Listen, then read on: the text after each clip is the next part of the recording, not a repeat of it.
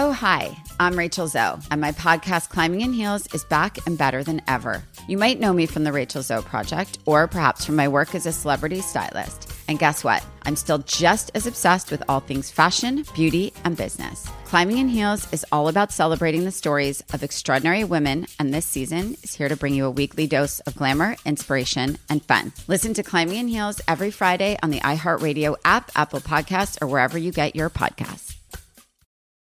Danielle Moody here, host of the Woke AF Daily podcast. We've been with iHeart for a year, and what a year it has been. As we head deeper into 2024 and yet another life-changing election cycle, Woke AF Daily is here to keep you sane and woke. Make Woke AF Daily your podcast destination for 2024 election news and analysis. Listen to Woke AF Daily Season 5 on the iHeartRadio app, Apple Podcasts, or wherever you get your podcasts. What up? I am Dramos, host of the Life as a Gringo podcast. This is a show for the No Sabo kids, the 200%ers. Here we celebrate your otherness and embrace living in the gray area. Every Tuesday, I'll be bringing you conversations around personal growth, issues affecting the Latin community, and much more. Then, every Thursday, I'll be tackling trending stories and current events from our community. Listen to Life as a Gringo on the iHeartRadio app, Apple Podcasts, or wherever you get your podcasts. Hey everybody, Robert Evans here, and I wanted to let you know this is a compilation episode. So every episode of the week that just happened is here in one convenient and with somewhat less ads package for you to listen to in a long stretch if you want. If you've been listening to the episodes every day this week, there's going to be nothing new here for you, but you can make your own decisions.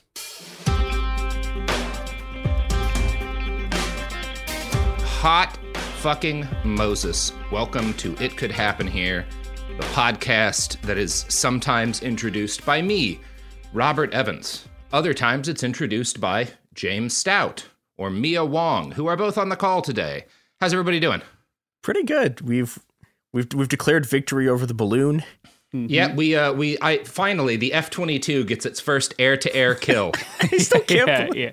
Really hundreds of back billions to of dollars later, we did it, guys. We did it. Worth every really penny. Built, like, the F-22 is like God's perfect killing machine. Yeah, and it is a 600 and what was like a $67 billion aircraft that's completely useless. It is a perfect It is a perfect air superiority craft, which in modern warfare makes it slightly less useful than an $850 DJI drone with a fucking hand grenade strapped to it. I mean, to be fair, AliExpress. I cannot think of like a better metaphor to understand how the U.S. Army works than shooting using a $67 billion aircraft to shoot a $361,000 missile at a balloon.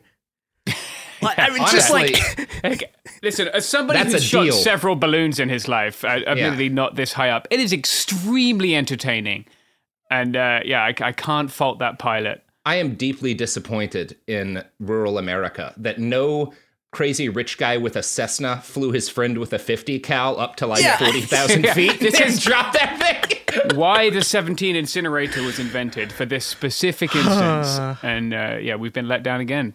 Anyway, what are we talking about today, Mia? I mean, the balloon, obviously. And we're talking about the balloon a little bit, and then we're going to talk about something more interesting, which is the sort of history of U.S.-China relations and how it's not what everyone thinks it is. I've been led to believe by the media that there is nothing more interesting than the balloon and that we should be focusing all our coverage on the balloon. That's true. There have been other balloons. There are now a fifth balloon has hit the towers. Excellent. Okay, so let's go. Yeah, so I want to start off by I want to talk a little bit about the balloon, which is that so we have the American Army's claim that this was a surveillance balloon. There's a chance it just was a random balloon. Like, I don't know. I don't want to completely discount the fact that it was a balloon. I do want to talk a little bit about sort of balloon surveillance stuff though, because I've seen a lot of people both on the left and also on the right who are just like, why would anyone ever have a spy balloon? It's like, okay. So, we're talk a little. In order to do this, we need to talk a little bit about surveillance satellites, which I come from a family of astronomers, and one of the sort of dark secrets of astronomy is that the stuff you point up also can be pointed back down again. And Yeah, so and you know, one of the other things about this is that a lot of the companies that make telescopes and make the lenses for that are companies that work heavily with the NRO, which is the National Reconnaissance Office, which is a genuinely terrifying organization with an unfathomable black budget dedicated to just like spying on people from aircrafts and from space. And more people should be like, we have a lot of like, people are scared of the NSA, people are scared of the CIA, but more people should be scared of the NRO because Jesus Christ, that stuff is whew. But on the other hand, okay, so the NRO has a bunch of satellites, right? But the thing about satellites is that they move. Okay, you can't prove that. I will do a War Thunder. I will post classified documents. We live underneath a flat dome, and satellites are stationary. The dome rotates in a clockwise direction around them, and that's responsible for the illusion of motion in the heavens. Sure. Yes. There's no compelling response to that. You've been owned again. Nothing. No, owned. So, okay, all right. So satellites move. They move in stable and predictable orbits, and this means a few things, right? One of the things that it means is that a satellite is only over the area you want it to cover for a limited amount of time because it's, you know, the satellite's moving around the Earth, right? And this means that, you know, you can calculate their orbits and you can calculate when they're going to be in range of whatever they want to look at. And, you know, and this means you can do things like, for example, figuring out where the satellite's going to be and hiding whatever you're working on when they pass. This is how the CIA completely missed India's nuclear weapons program, is that they knew when the spy satellites were flying over, they just hid all their weapons equipment, and the CIA never figured out they were building nukes. Based. Well, actually not based, because nukes are bad. But yeah. Yeah, it was very funny. Hiding is very funny. Yeah. But, what did they do? You know, did they just paint it like a hot dog or something and just be like, no? Well, they literally just like put tarps over it whenever the satellite came around, and then they built things underground. It was very funny. I'm patenting the world's biggest hot dog idea in case someone else does that. I think Jamie Loftus actually might have you beat to that. Mm-hmm. You'll have to duel to the death. Jamie's secret nuclear arsenal is something we're not supposed to talk about on the podcast. Well, look, it's like the Israeli secret arsenal. It's an open secret, not a closed secret. So, okay, you can solve this problem of sort of telescope go move either by having just a bunch of satellites going constantly, or by having a geosynchronous satellite, which is in an orbit where it's like basically over the same spot of the Earth at one time. The problem is that both of these are like unfathomably expensive. And that doesn't mean that governments don't do that. Like the US has a bunch of spy satellites, like lots of countries spy satellites, but you know, it's really, really expensive. And there's a few other reasons why you would use a balloon, which are, you know, some of the reasons the U.S. used them in Afghanistan. One is that you have really limited space on a satellite, which means that you can only fit certain kinds of equipment onto each satellite. There's another issue, which is that, okay, if you're putting spy stuff on a satellite, it has to work in space. And it turns out that space sucks. And wants to kill you. I didn't like it. It's a mark of how like bad people are at strategic thinking that they would ever ask, why would you put spy stuff on a balloon? Especially if like it's a little weirder to float it over the US if that's what happened. But like if you are the US or China or Russia engaging in most of the conflicts those countries engage in, where they're not dealing with state level actors, a balloon provides perfect surveillance very cheaply. It doesn't require refueling. Like, it's an incredibly reasonable platform to spy on people with. Yeah, and I think that there's another thing which I think has been less talked about, which is that, okay, there's an equipment gap, basically, between when you design a camera for a satellite and when the satellite goes up. And this means that whatever kind of cameras and technology you're putting in a satellite are going to be, by definition, a few years out of date, because that's just how long it takes to design the equipment and put it into the air. But, you know, for a balloon, you could use stuff that's more modern than what you would have on a spy satellite. Now, you know, and also like you can also just put other stuff on the balloon that's not just cameras. Like you can do SIGINT stuff. You can so okay. The moral of this story is that like the spy balloon is not like a completely implausible thing. If you like put a gun to my head and said, Mia, what happened here? My guess would be it was like the spy balloon went off course. Or some shit, and they just lost control of it. Now, it probably was not meant for the continental United States because that's a weird move, but it does keep happening. So, Hi, this is Mia in post. So, back when we recorded this episode in the heady days of early February, there had been but 2 balloons. There have now been so many more balloons. Oh my god, the US just has balloon mania. We now know a little bit more about the sort of suspected Chinese balloon. It does that balloon seems to be an actual balloon. At the very least, the US government claims that they've recovered an enormous amount of sort of technical and observational equipment from it. They said it was, what was their exact line? The size of 3 school buses, a bunch of signals intelligence stuff, which is something we didn't mention an enormous amount, but that's another thing you can use a balloon for, is intercepting phone communications or radio communications, etc., etc. Okay, so it seems like the first balloon may have been an actual balloon. Every subsequent balloon, however, we have learned more. So at least one, and my assumption is this is every single subsequent balloon after the first balloon. We have confirmation that one of the balloons is shot down over Canada by an F-22, and this seems to be a Pico balloon from the Northern Illinois Bottle Cap Balloon Brigade. These are these tiny balloons that people send out so they can circumnavigate the globe. These people are just like balloon hobbyists. They just like balloons.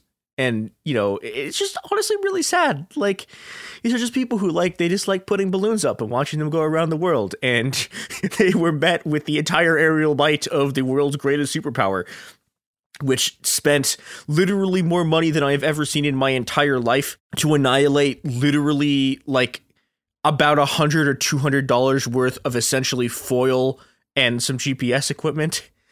These people apparently tried to contact the U.S. government and tell them what was going on, and the U.S. government was like, So, yeah, congratulations to the U.S. government, which has it has won an important geostrategic victory over the Northern Illinois Bottle Cap Balloon Brigade. This has been breaking news from Mia in the balloon war. Enjoy the rest of the episode.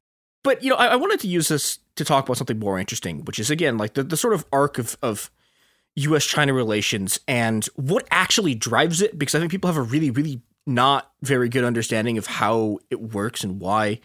Okay, I think it's reasonable to ask you, why are you talking about the arc of U.S.-China relations? Aren't U.S.-China relations always bad? And the answer is no. In fact, U.S.-China relations are sometimes actually quite good. U.S.-China relations are driven by these two sort of interlocking forces, right? On the one hand, you have the internal domestic and also kind of global balance of class forces inside a country, and that plays a huge role in a lot of the things that are going to happen in U.S.-China relations. And the other thing that happens is what you, I guess, would call geopolitics. And we're going to kind of start with the geopolitics side and then move back and forth between that and the sort of class angle on it, so you can get a kind of understanding of how this stuff actually works and how to think about it in ways that aren't just sort of incredibly simplistic and useless. So, all right. I'm not going to go all the way back to the 1800s or whatever, because there are U.S.-China relations. We actually invaded China at one point in the 1800s for some fucking reason. And we did it again in the 1900s too. But okay. So, but in terms of dealing with modern China, dealing with modern U.S.-China relations is about the U.S.'s relationship with the CCP. And weirdly, during World War II, the relations were actually really good. Because obviously China is the U.S.'s ally in World War II. We're also allies with China's Nationalist Party, the KMT. But what's interesting about this is that there's a faction of the U.S. Army that is anti-KMT and pro-CCP, and they're not pro-CCP because they're communists. They're pro-CCP because they're kind of racist and they really don't like the KMT, kind of out of racism. And the second thing that's going on is that the KMT, as we've talked about elsewhere, is just incredibly corrupt death squad party. And that means that, some of the people who have to work with them on the ground in World War II are these are literally the worst people who've ever lived. Why on earth are we doing this? That means that when the Civil War starts, right, the U.S. takes the nationalist side, but nowhere near as strongly as they could have. And this creates this sort of this myth around the loss of China that becomes this massive thing in the U.S. is because this is one of the things that triggers self-McCarthyism, et cetera, is everyone becomes convinced it was oh my God, Truman, they lost China. We could have kept China for the communists, but they lost it. And it's well, okay. But this has another massive impact, which is that it creates this thing called the China lobby. And the China lobby is this sort of bank of these like incredibly psychopathic right wing, like anti-communist ghouls, and some also people who were like had been rich in China and then kind of got owned by the CCP, and they start pushing incredibly aggressively for like regime change in China, for just the U.S. and China not having diplomatic relations. And this starts to sort of like tank relations between the U.S. and China. And then obviously, like, so we fought a war with China and Korea, a thing that I feel like doesn't get talked about as much as you would think it would. Yeah, the Korean War is the memory hold war in and in the UK as well as America, but it's a war that no one talks about. Yeah, I mean, the Forgotten War is literally like its most common nickname. There's a pretty good book by that title too. Yeah, but you know, like that war, like there are U.S. and Chinese troops like shooting the shit out of each other, like like across the entire peninsula. Like there are Chinese troops doing bayonet charges through their own artillery, like into the American lines. Like before I bought my place, my last landlord was a Chinese citizen living in the U.S. on a green card. And during a pandemic conversation over some wine, we kind of figured out that both of our grandfathers wound up at the same battles. And may very well have been shooting at each other. So that's the melting pot, buddy. Mm-hmm. She became a landlord. Mm-hmm. Well, I mean, she was renting a room. That's a dream. There is a reasonable argument that There and Back Again, a landlord story, is the entire course of the sort of like Chinese politics in the 20th century. Certainly with respect to the United States. Yeah, well, and also China, right? Because landlords are back now. It sucks. Oh, yeah. Not all Chinese people have become landlords, but many are subject to landlord shit.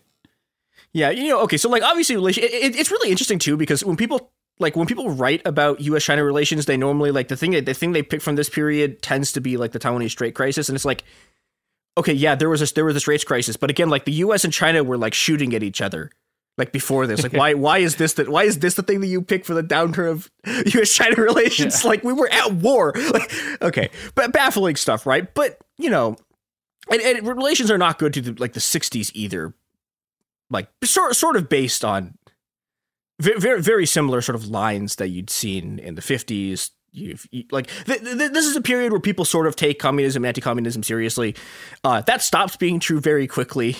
On the other hand, these sort of geopolitics things have real material consequences, right?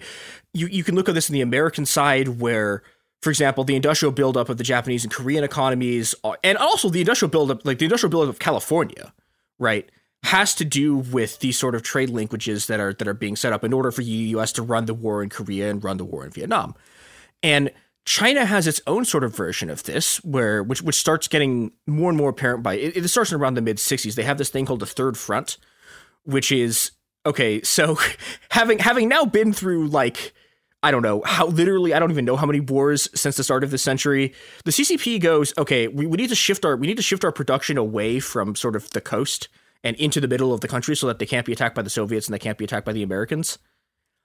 And this has a really major effect in terms of what sort of Chinese industrialization looks like over the course of the mid 20th century. Is you get this industrial belt that's built up, and that is going to be destroyed later on, and it's destroyed in part because of what starts happening in the 70s, which is this sort of warm up between the U.S. and China based on sort of Nixon and Kissinger's attempts to sort of peel the Chinese away from the Soviet Union. And, you know, like Robert, you've talked about this on Bastards before. But, you know, part of what's going on here is that China, like, basically gets into a war with the Soviet Union in 1969. It's not called that. It's technically just called the border dispute. But, like there are troops, like, shooting at each other, like, all across the border. People are beating each other to death with sticks. Like, people are shooting mortars at each other. It's a real war. And... It's like in a grand British tradition of course calling like massive conflicts an emergency or the troubles. Yeah. It's like okay, you know, but this really sort of this really sort of drives Chinese sort of international like relations to the point where they're like, okay, so I know we're supposed to be communist, but also like the other communist power next door might like march an army across the border at any point, so. You know, you get the sort of triangle diplomacy of Kissinger trying to sort of bring China into the, well, at least away from the Soviet sphere and then closer into the US sphere. And, this starts to work, right? And you can ask, there's other things going on here, right? It's China's not just playing pure geopolitics. There's another factor involved, which is that part of the sort of conditions for U.S. and Chinese sort of like, I don't know, as you call it, bilateral relations or whatever sort of geopolitical cant bullshit you want to say for like getting along closer, is the U.S. starts sending these technology transfers over to China. Like, I mean, literally, like taking, like sometimes like taking factories basically and like taking them apart and then putting them in boxes and shipping them over to China. Yeah. And okay, but this is a huge deal for the CCP because like the Chinese economy in this period has been really bad, and part of this is just this is what happens when you Mao. But a secondary part of this is that China's has had a real, basically China's been dealing with this sort of economic crisis since like literally since they came out of World War II, which is that, okay, so most of China's industrial capacity was completely destroyed during the war. The parts of it that weren't were like, there was this belt in Manchuria that had stuff, and the Soviets literally loaded the factories on trains and shipped them back shipped them back east or back west. So by the time that the CCP takes over, like China has less industrial capacity than like Russia did at the beginning of 1917. Jesus. So situation's really bleak, right? And the other thing that's bleak about it is that, okay, so in order to build an industrial base, right? We've talked about this a bit on the show. In order to build an industrial base, you need food. But in order to get like increase your agricultural productivity, you need like mechanical goods. But you can't get those mechanical goods unless you can increase your industrial capacity. So you have this bottleneck. And this winds up being one of the solutions to the bottleneck is getting technology transfers from the US. And, the sort of product of this is that now all of our products and services, which we are about to talk about, which you should buy, are made in China. So yeah, go buy those things that are the product of all of this. There's no problem. Yeah, don't question it. Just purchase it. Go to Alibaba and just find AliExpress. Get it AliExpress faster. And just wire them $700 within. I'm going to say 2 weeks to 17 months. You'll get a package of something. Yeah, no get way a to drone. Know what. Buy a drone. Yeah. Honestly, if you order something from AliExpress, there's no real way to know what you will get. That's the beauty of AliExpress. Look, you on the other hand, there is a non-zero chance you get a collection of really, really sick Chinese shirts that just have absolutely random bullshit on them. It's great. It's amazing. Sick Chinese shirts or like knockoff versions of military grade optics that work well enough for the Taliban to use. Yeah. Liberating people the world over, AliExpress optics. All right, and we're back. So, okay, the Chinese swing into sort of like alignment with the US. They start doing things that are like even a lot of the US's right-wing allies won't do. Like, for example, China's one of the first countries to diplomatically recognize Pinochet's Chile. And they like send him a shit ton of money. They send him loans. They send him direct cash transfers. And like this is a point where even like France and like the UK are like, ooh, that's a like we're not gonna acknowledge this military dictatorship. But China's like, yeah, this rules. Hell yeah, Pinochet. And they do other stuff that's very sort of pro-US, right? They invade Vietnam in 1979 in the war that the only war that's more forgotten than the Korean War. Yeah, that's true. It's the Sino-Vietnamese War. There were some really good Twitter threads that taught me a lot about China's non-aggression towards other countries last week. Yeah, it's a good time. We could also talk about like the Sino-Indian War in the middle of this, where they just invade India. No aggression, which is great.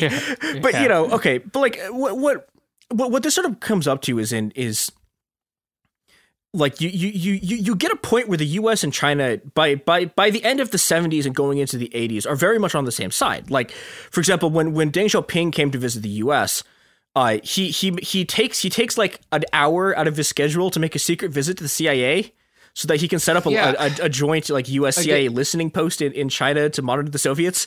We talk about this a lot in the Kissinger episodes from last year, but folks should generally be aware that like Chairman Mao and Richard Nixon legitimately got along, like enjoyed one another's company, as did Nixon and Ceausescu. Like they were all good friends. Yeah. which is something one ruling class, et cetera, et cetera. Yeah, there's almost a class analysis you could make there. Yeah, but okay, we're gonna do a slightly different class analysis, which is that okay, so U.S.-China relations are very good, literally, basically until Tiananmen, and then everything gets kind of messed up because Tiananmen's it has a set of very weird and contradictory effects, right? We talked about some of this in our Tiananmen episodes, but it does two things, right? On the one hand, in the U.S., people are horrified, right? The entire media class just watches this happen outside their windows. There's just this incredible uproar. It becomes one of the sort of central, I don't know, it becomes a thing that's incredibly central to just the memory of what it is to be an Asian American, is to sort of remember quote unquote Tiananmen. But on the other hand, but what you would expect from there is the U.S. and China break off diplomatic relations and the Cold War II starts again immediately with the U.S. and China. And it doesn't happen like that. And it doesn't happen like that because the second thing that Tiananmen does is it finally crushes the Chinese working class. And once the last of the old Chinese working class is just gone, right? And all that's left is an incredibly disorganized and incredibly desperate sort of migrant working class. Suddenly, hey, look, we have a very highly educated, very poor population that you can just ship labor to, and this is what actually happens in sort of terms of U.S. and Chinese relationship over the 90s, which is that you have this double deindustrialization going on. You have a deindustrialization in the U.S. where the last of the old Rust Belt falls apart. The sort of minor industrial boom that had happened under Reagan just implodes, and some of this is decentralization. Some of this is these jobs go to the suburbs and shit, or places like DeKalb that are just incredibly accursed. But real call out there, Mia. I'm sorry to anyone who lives in DeKalb. I wish you best luck fleeing. There goes that DeKalb tourist board sponsorship that we've been looking for. Yeah, but but simultaneously, there's another wave of deindustrialization happening in China too, which is that old third wave industrial belt that I was talking about, right? Those people had worked in basically the equivalent of the Chinese equivalent of sort of good union jobs, right? They're working for state-owned enterprises, so they have housing, they have healthcare, they have pensions, and all of that is just destroyed. All these people lose their pensions, they fucking lose everything. There are millions of people who are pushed out of their jobs, and when both of these things happen at the same time, and a lot of companies who are watching the sort of East Asian companies like economies collapse, who are watching the Vietnamese, who are watching the South Korean economy collapse, or watching the Japanese economy collapse, suddenly start looking at China. And throughout the course of the 90s, sort of more and more American capital, I mean, there's already been capital from East Asia sort of flowing into China. More and more American capital starts flowing in. And what you get here is you get this battle between geopolitics and economics, right? The sort of geopolitics side, and the sort of the side that the media is on, and the side is that this sort of intellectual, et cetera, anti-China class is on, is, they don't want to let China into the World Trade Organization. But it doesn't work, right? Those guys just get destroyed. China gets admitted into the World Trade Organization. Both Bill Clinton and George W. Bush support China entering the WTO. And they do it because they can see, I'm partially, a little bit of it is because they for some, they've been drinking the Kool-Aid, and they believe that if you have capitalism, then democracy will follow, which yeah, empirical data suggests otherwise. Yeah, okay, sure, neocons, whatever. But but it's also because these people have financial backers, and their financial backers are telling them hey, look, we can, if all of the sort of weird sanction regime shit is worked out, and if China's fully integrated into the capitalist system, we can make a lot of money. And they do. This is what the 2000s is, right? Walmart and Walgreens and shit, directly integrate all of their supply lines into Chinese supply lines. They make deals with the Chinese government in order to do this. And suddenly in 2001, China's, I think, the fourth exporter of goods in the world. By 2009, they are number one by an order of, well, it's not an order of magnitude, but they're very, very much the dominant export, world's dominant export economy. And this is a problem, right? Because on the one hand, if American-Chinese relations they're actually really good around 9/11. They're actually really good, right? The U.S. there were guys from Xinjiang who China sends to Guantanamo. It's here, take these people, and the U.S. tortures them for China. cool. Yeah, like relations are good, right? It's like, well, okay, hey, we both have like this like quote Muslim extremist threat that we're like dealing with, and they try to get on the war on terror, but eventually relations kind of degrade. Like you have the whole Olympics thing. There's like in like the 2010s, there's this whole fight over these islands that the Philippines claim. But the problem with this is that like, okay, so you get on the one hand a faction of the American right that is really, and also like, there's a faction of the American right that's really, really hardline anti-Chinese based on sort of racism. There's American liberalism, which, has this thing about like the rules-based international order that like China's violating, and they're also racist. And then there's like progressives like Elizabeth Warren who are also racist. And yes. And also, but whose thing is like, oh, well, workers' rights in China are really bad, so we need to do like competition with them. And it's like, okay. That's how you fix it. With more capitalism. Yeah, right. But they have a political issue, which is that there's another massive section of American capital that has enormous investments, both sort of financially and in terms of where their factories are, where the logistics are, where the supply lines are, that make them incredibly supportive of sort of closer U.S.-China relations. Or at the very least, makes them oppose any kind of sort of like real, like anything that goes beyond kind of geopolitical posturing that makes it harder to do business for them.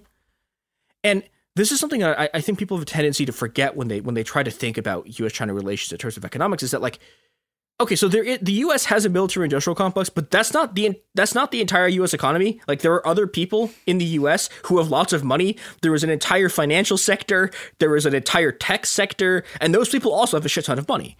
And even sort of tech companies, right, who have a foot in sort of the American contracting business, also often have a bunch of their, a bunch of the places where the technology is built is in China, right? So, even people who could theoretically be brought into a sort of like a military industrial complex political coalition against China, like have reasons not to do it. And, this works down the board, right? If you look at when Trump did the trade war, initially there was a lot of popular support among sort of like American, like mid-sized businesses who were like, oh, we can bring industrial capacity back to the US. And then all of them discovered that they had to pay like, all of them discovered that like they had to pay more for their Chinese goods. And we're like, wait, hold on. We fucked up. We've made a mistake. He's actually screwed us. And like, there's another kind of guy, right, who there's a lot of people who you would expect to be really anti-CCP who aren't, right? And Elon Musk is the best example of this. Like, guy. I think we'd expect Elon Musk to fully support anyone who can fully stamp on the face of their working class, because that's he is true, about that, if nothing else. He's the kind of person who you would expect by pure racism to be like a really hardline anti-CCP guy, and he's not, because like he has... There's a class consciousness, I think, which overrides even apartheid boys' racism. Well, and like he has, Tesla has this like, oh god, it's called the Gigafactory, which is a name that makes me want to die. Yeah. But the Gigafactory is in Shanghai, right? And like he has even during when like the media was like pretending to care about the Uyghur genocide, like he opened a showroom in Xinjiang, like during that period. So, and there's also people like Michael Bloomberg who are sort of very like, if you read Michael Bloomberg talking about China, like in the media, he was also talking about like how grave a leader Xi Jinping is. And it's, it's because these people have financial interest there. And, and this means that like, even the sort of media coverage of this balloon bullshit, right? And like China has been like threatening revenge or whatever for the shooting down of the balloon. But like, this isn't going to turn into anything, right? It's the same in the same way that like the last Taiwan like straight stuff like didn't turn into anything, in the same way that like the last 17 goddamn of these scandals isn't going to go anywhere. And it's not going to go anywhere because there's an enormous like faction of American capital who relies on this stuff. I think it serves like the military industrial complex and the military specifically to have China be like Schrodinger's next world war, right? Like they're always a threat, but like they're not a threat. We can justify so much spending and allocation of resources if we can always like wave this stick of potential conflict with China. Yeah, and I think this is something that's kind of like that's important to understand, is that like both the China Hawks and the China Doves are enemies of both the American and Chinese working classes.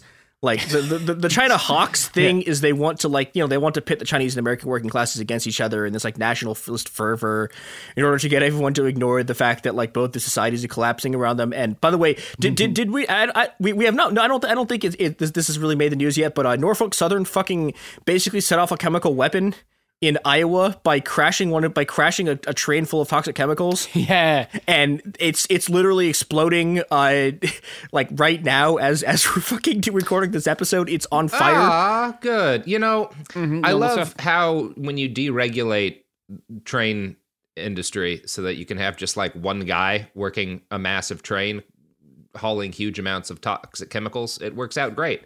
Yeah, nothing bad happens. It's called efficiency, Robert. Yeah, look, a train crash like this would have normally taken dozens of people to engineer. So we have improved our efficiency markedly. Well, and also in terms of efficiency, Robert, like think of how bad it could have been if we hadn't crossed the rail strikes. Yeah, see? Yeah, could have been disaster. Yeah, there would have terrible. There might not be a giant poison gas cloud in, what is it, Ohio? We can't have that. Yeah, it's in East Palestine, Ohio. That's honestly, it. No, it's Palestine. They don't say it. No, yeah, you can't call it Palestine. Can't have American things that sound solidarity with the caustic Palestine. Chemicals. Oh, no. Free Palestine. That's what I'm saying. That's been done already. The first Palestinian nuke. This will seem like it's in bad taste if a lot of people wind up dying, but yes, yeah, I mean it's not great. Yeah. I also want to mention here that I'm going to take this opportunity to mention that China is Israel's second largest trading partner, and they do like they do like security exchanges with each other where people trade each other's militaries. It's great.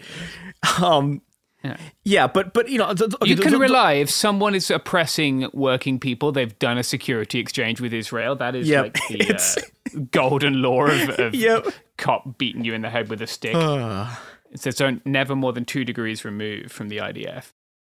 Okay, there's one last thing I want to talk about really briefly, which is so one of the things you will see people talk about who are like pundits or like people on the news will talk about this thing called decoupling, and the thing you need to understand immediately is that the moment someone says the word decoupling, you can stop listening to everything they're about to say because they are lying to you.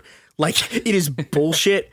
So what in theory, decoupling is this thing where like supposedly like the US and Chinese economies are going to decouple, right? Yeah. And like all of the American firms in China are going to pull out, and they're going to pull out their supply chains, and they're going to relocate them to somewhere else in the world. And the US and Chinese economies suddenly will like not be coupled to each other. It's like, no, they're not. Like, this has never happened. It didn't like, if it was going to happen, it would have happened in 2017 or like 2018 when Trump was doing the trade war. It didn't happen then. The only time it's ever happened, or the only time American companies ever sort of pulled out of China like en masse or tried to, was ironically in June 2011. But in 2011, they were trying to pull out because of the Wuhan riots and this like massive surge of strikes in China. And suddenly all these companies were like, oh my God, China might not be able to suppress the working class hard enough. And then they got horribly crushed. And well, and the other thing that happened was like, companies tried to go elsewhere and they couldn't do it because no other countries had the combination of things like a stable electrical grid and like working roads, like an actually highly educated population. So like they didn't have all of these things at once. So they all came back. And you know, that was as close as ever came to happening. Everyone talks about this all the time. They're lying to you, ignore them. Yeah. It's not going to happen. The U.S. and Chinese economies are inexorably bound to each other, and they're going to continue to be. Yeah, I mean, we can't run like our economy to a large extent, or not our economy, but like our society runs on like providing treats to the working class just enough to prevent them from rebelling or from trying to actually change anything. And like, we can't keep the constant stream of treats running if we decouple from China, right? Of like cheap consumer goods. And also like the Chinese economy relies on like is an export economy, right? Like they've been trying to turn to an internal consumption economy for a decade. It's like not really working because, well, hilariously, it's not working because they don't pay people enough to buy shit. And but surely no one will ever do that because but then that fucks the economy. So you know, but yeah, it's great. But you know, okay, I guess like the gist of what I wanted to say here is that like U.S.-China relations are driven by forces that are more complicated than man on TV yell at balloon. And as powerful as man on TV yell at balloon seems like in the moment, it's not actually the thing underlying what's going on here. And you need to be able to look past man yell at balloon on TV in order to look at sort of the broader political and social forces that are going on here. And I think beyond that, what we need to do is recognize that there's a deep emptiness at the center of American society that should have, in this case, been filled by rich people in Cessnas and their friends with high-caliber precision rifles, flying into the sky in a noble Quixote-esque quest to shoot that fucking balloon down. Just having Sancho Panza crank I've never been. I'm Cessna. so disappointed in this country. I expected 40 or 50 people to die, but that balloon to be taken down. There was a time when we had a country. Yeah. Our founding fathers would have dropped that son of a bitch. Yeah. Joe Brandon has forced them all into retirement. Yeah. Yeah. And China has revealed its gender to the world. Anyway, I hope China sends another balloon. Yeah, what else are we going to do? Yeah. Hopefully it'll be like a Mickey Mouse or a fucking Frozen balloon, if they do like the girl from Frozen. Sure. That would be cool. I'd like to see that. They should start pranking us with character balloons. I'd fucking love that. Oh god, but then the U.S. would start sending like Winnie the Pooh balloons over to China. Elizabeth Warren would commission a Moana balloon to if it was legal for anything fun to happen, we would have like a balloon-based Cold War where the United States starts shooting over balloons across China and the Russians start floating, and it's just we got to close the balloon gap. I've seen Albuquerque becomes the #1 world power. Green chili jackboots stamping over the face of humanity. A strong wind decimates our military capacity. The developers of Balloon's tower defense get hauled before a Senate committee for supposedly knowing the future. God. Yeah. We got to nationalize Mylar production in order to monopolize it. All right. Well, the balloon pause. I think that's our episode. Yep. All right. Until next time, everybody. Go forth and balloon. Yeah. Float a balloon into the airspace of a sovereign nation. Just to fuck with them a little bit. Buy a camera on AliExpress, put it on a balloon, send it somewhere. You can be a flag be the CIA you want to see in the skies over a sovereign country. CIA on the balloon. Spray paint it on the side. Why not? Why not? What's the harm? What could possibly go wrong? Let's send a flotilla Now I'm going to balloons. listen. On an unrelated note, I'm finally going to listen to the song 99 Red Balloons for the very first time. So I'll report back to see if this changes my opinion on what people should do with balloons. All right, everyone. Out.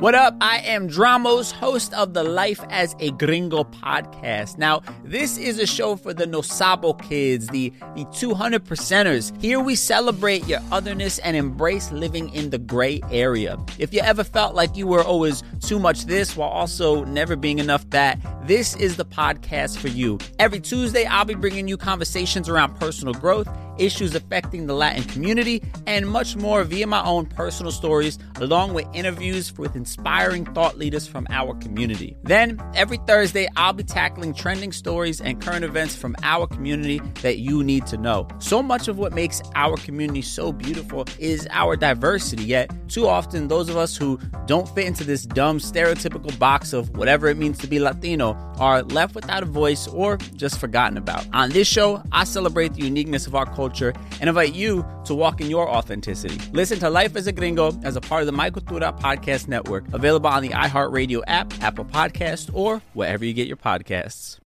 Danielle Moody here, host of the Woke AF Daily podcast. We've been with iHeart's Outspoken Network for a year, and what a year it has been. Every weekday, I navigate our rapidly changing world alongside our series of fabulous expert guests.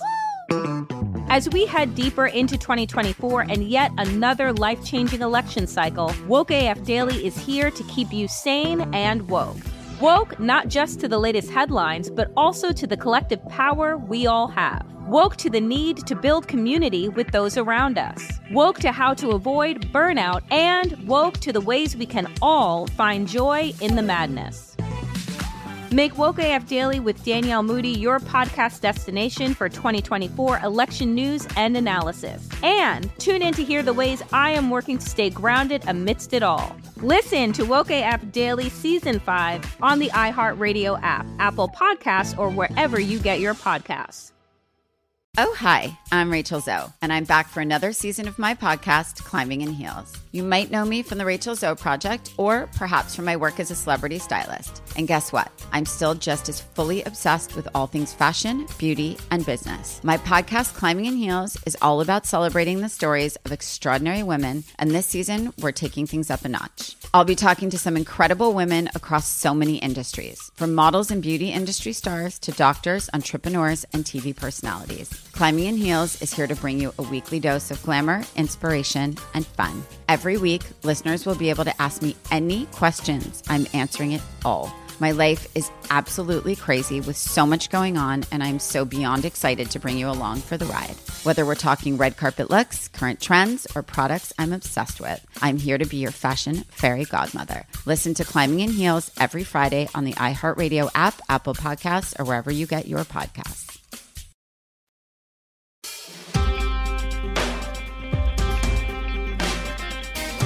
Hi everyone, it's It Could Happen here, and today it's Mia and myself, and we're doing two interviews which are going to split over two different episodes. What we're talking about is a case in Asheville, North Carolina, where a group of people doing mutual aid work with unhoused people have been charged with felony littering. Now, we're going to get a little bit in the episode into what felony littering is, and unfortunately, I don't think any of us can explain why that exists as a charge for individuals and not for, BP or Shell or something, but such is the state. And so in the first episode, we're going to talk to Sarah. Sarah is one of the people facing these felony littering charges. Sarah's also been banned from parks in Asheville, and which we're going to talk about. So Sarah will explain a little bit of the process that led up to those felony littering charges, what the situation is like in Asheville for mutual aid and for unhoused people. And then we're going to talk to Maniba tomorrow. Maniba is one of the lawyers at the ACLU, and she will explain a little bit of the legal background to the case and what is sort of the way that the ACLU is helping these people oppose the ban. So we'll have two separate episodes, but we actually recorded them in a different order. So you're going to hear Sarah maybe referring to some stuff Maniba said, and Maniba saying Sarah will say some stuff. Just know that we recorded Maniba first because she had a pressing time commitment. But we felt that Sarah's interview gives you a better setup for listening to Maniba's interview tomorrow. Okay, hope you enjoy. We're going to start out talking to Sarah, who's one of the people who is a quote-unquote problem child in Asheville. You've seen those. yeah. Okay. So, Sarah, would you like to introduce yourself and tell us why you're a problem child? Yeah. My name is Sarah Norris. It's so funny to be called something like a problem child because I'm mostly like what I am is a mom of a little kid. I'm a social work student. I am a career educator. And I am also, one of 16 local organizers who has been facing for almost the last year felony littering charges in conjunction with a December 2021 arts-based protest. Yeah, I'm sorry that this bizarre thing has happened to you. Obviously, like on the face of it, felony littering is a bizarre charge, and the fact that you are banned from parks is also very weird.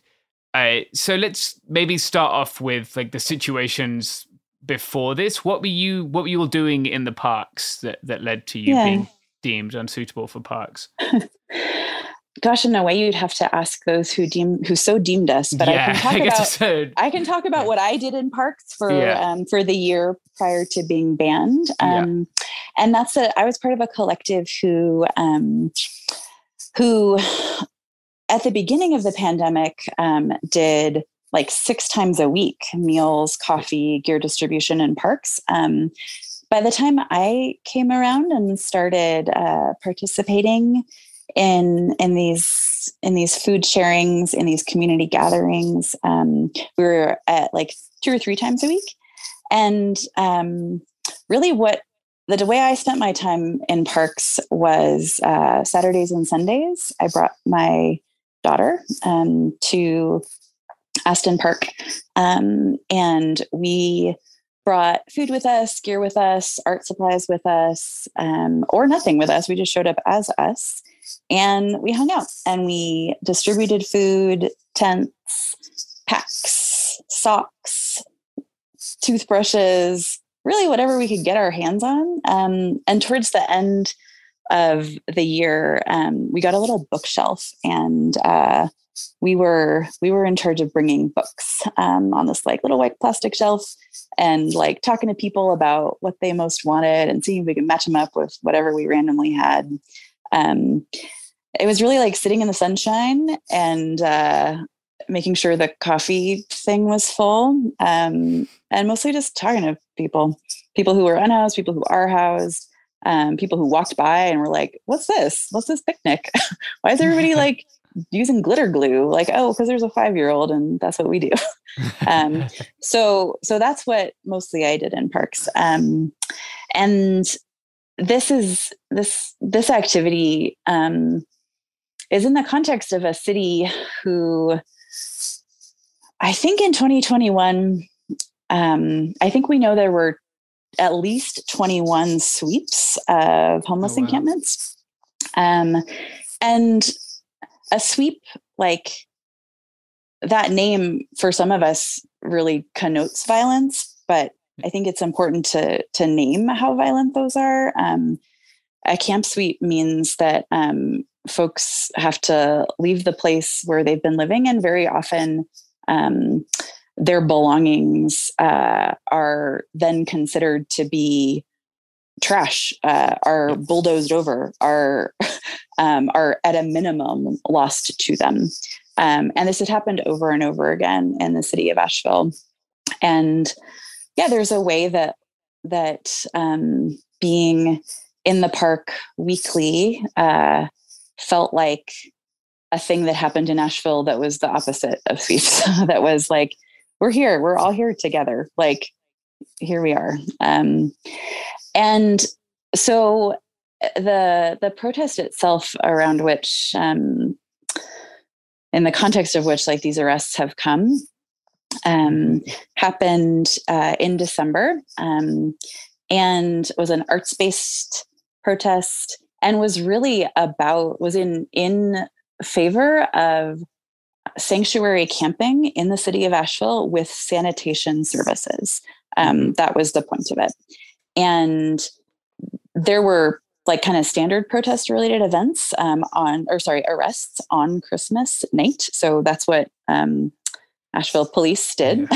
And I think it's important just to note that there were not unhoused folks evicted that night on Christmas night.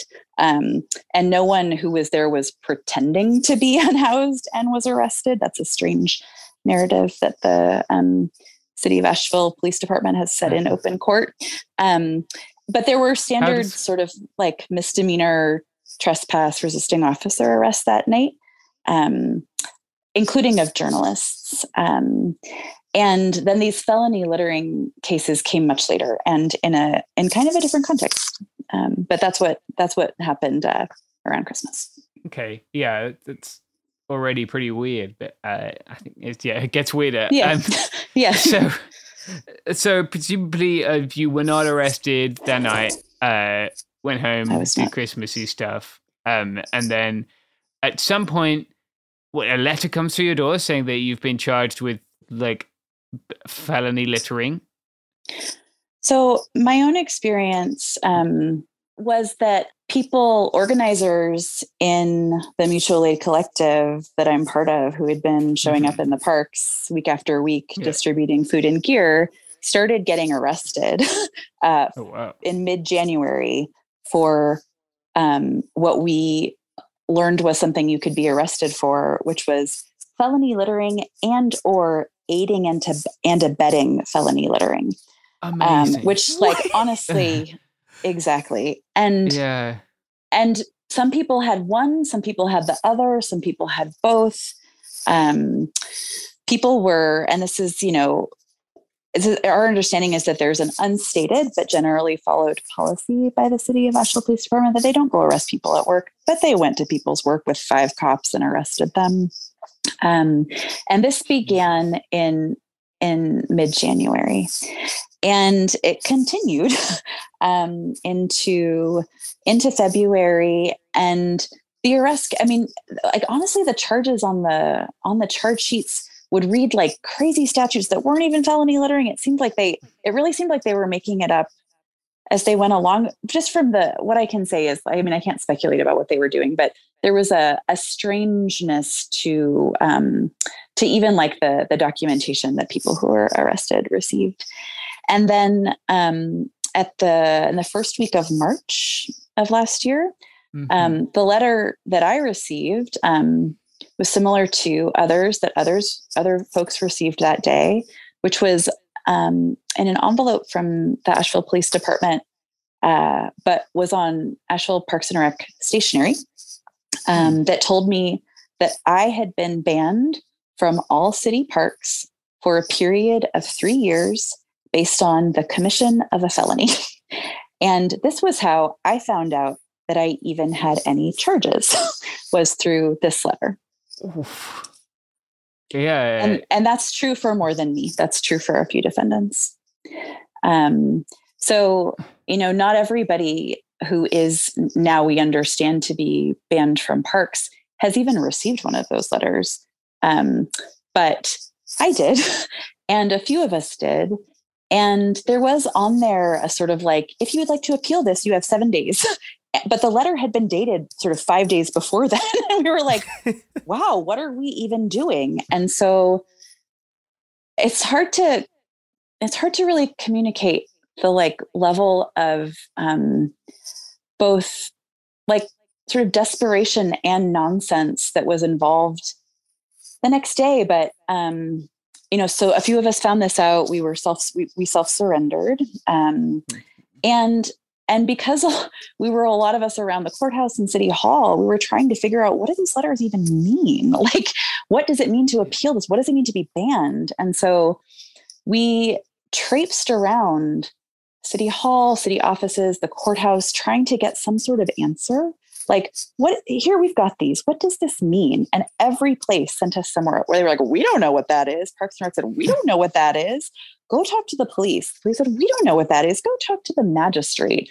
The criminal magistrate said, oh, this seems like a civil magistrate thing. So there's like a group of 5 mutual aid workers, sort of just traipsing around trying to find out, like, do I get to go give out sandwiches and tents in the park this week, or not for 3 years? Like, and who can help me figure this out? And no one could.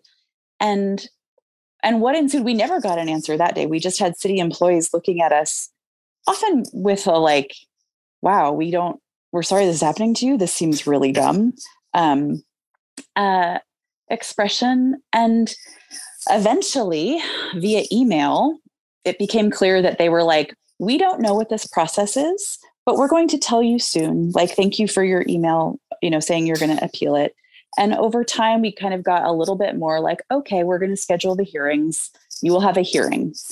Eventually, like, okay, we asked who will be at these hearings? For what? What is a hearing? And they didn't know. And then like, oh, okay, well, there will be some police officers there and, a representative from the city attorney's office, and you will have a chance to provide information. And, at this point, like I think none of us had, maybe we'd had admin appearances, but like at this point we're dealing with felony littering charges that we don't understand. We're trying to figure out whether we can continue to provide community care in the way we've been doing for years. And it seems like what the city is offering is a chance to come and maybe entrap ourselves. Like it doesn't make any sense to us. And so, those of us who had representation that we could speak to said, oh, we're coming. And have you heard the recordings? No. Well, if you would like them, I'm happy to send them. Yeah. Mine is particularly, I can't listen to mine. I have a huge nervous system response. But mine is my attorney asking over and over again questions of the of the representative, the city attorney. It's John Maddox, who's named in the ACLU demand letter, just saying over and over again, like at that point we hadn't even seen any discovery. Like we don't know what information this is even based on. Like there are two cops in uniform pointing body cams at, I have to assume pointing body cams at me, and in this hearing. And my lawyer is just asking over and over again, like, upon what evidence is this based? And they just said over and over again, you are here to give information. We are not giving any information. My lawyer asking, what is the standard of review here? Like, upon what is this based? And the parks director just saying, like, my decision. and then, what is the remedy if the appeal is denied? There's none, then the appeal is denied. Like, and so it really was, for me, one of the moments where I realized, like, oh, the city is pretty hell-bent on keeping a bunch of sweethearts who give out 10-cent sandwiches out of the park. And they're gonna, like, they're up to something here. Yeah. But I'm happy to share that recording. We have all of them recorded. Yeah, I'd like that. That'd be good. What a bizarre performance of like pseudo legal ceremony. I don't know. to just and like pseudo in a dangerous and extrajudicial way. Like I had no protections there. Right. It was so strange. Like there was nothing to respond to. Yeah. It's like these are Star Chamber proceedings. Like the King of France is going to walk out like this is halfway through this. I was just thinking it seems like such a British thing. Like, you told me this was in Britain and you'd been like shooting the Queen's swans or something. I'd buy it, you know. But here we are in the land of the free, no less. Well, and I think the equivalent of shooting the Queen's swans here is hanging out with poor folks in a park. And in ways that inconvenience, or that apparently inconvenience the folks who pay money because you have to play tennis at a public tennis court, which is like right by Aston Park. And we can go in a minute as much as you want to what you saw as far as like their attempts to pass to sneak through an ordinance. Now we know quite clearly from public records directed at food sharing in Aston Park. Yeah, it's really I keep thinking about that Helder Camara line. When I give food to the poor, they call me a saint. When I ask why they are poor, they call me a communist. But it's like they really seem to have blown all the way. Like they didn't even get to part two. They were just like, wait, hold on, you're giving food to the poor? Like it is time for a military response. Just horrible. Yeah, and being banned from parks for 3 years has a pretty big effect on my little life. You know, like there are constitutional aspects to it that matter far beyond me, and which matter in many ways more to me. But the fact right now is that like I can't legally take my young child like to the park by her house without risking arrest for misdemeanor trespass. And to my knowledge, I won't be able to for 3 years. And, you know, they've succeeded in getting us out of the park. They caused the harm they disrupted community care. They did it. They didn't need the ordinance. You know, it does happen. Food distribution happens. But it's in a place that really isn't the same. Like my daughter can't go there. She has some sensory stuff. Like being in the loud place that it is right now, like really doesn't work. So yeah, there's this very, like the scopes of all of this, from how Asheville as a city views and treats the folks who live on the street here, who the city has most abandoned. There's the legal mechanisms, the like very strange way they are like doubling down on criminalization of folks doing community care.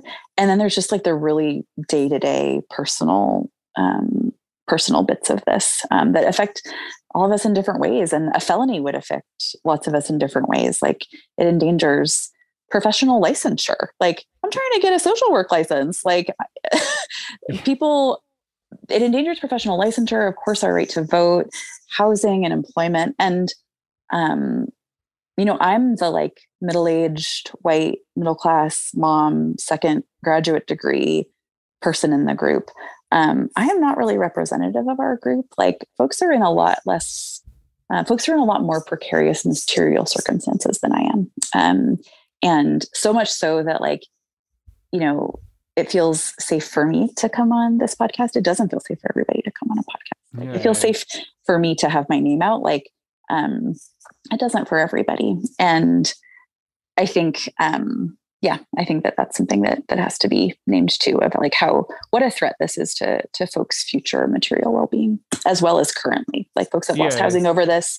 Folks have lost employment over this. Like, Jesus Christ. Yeah, like, even if you're found completely innocent or whatever, like, this has robbed you of your time, or people of their housing, or people's their jobs, like, caused stress.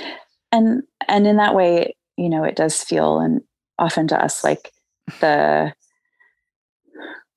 punishment is the process. It's just harassment.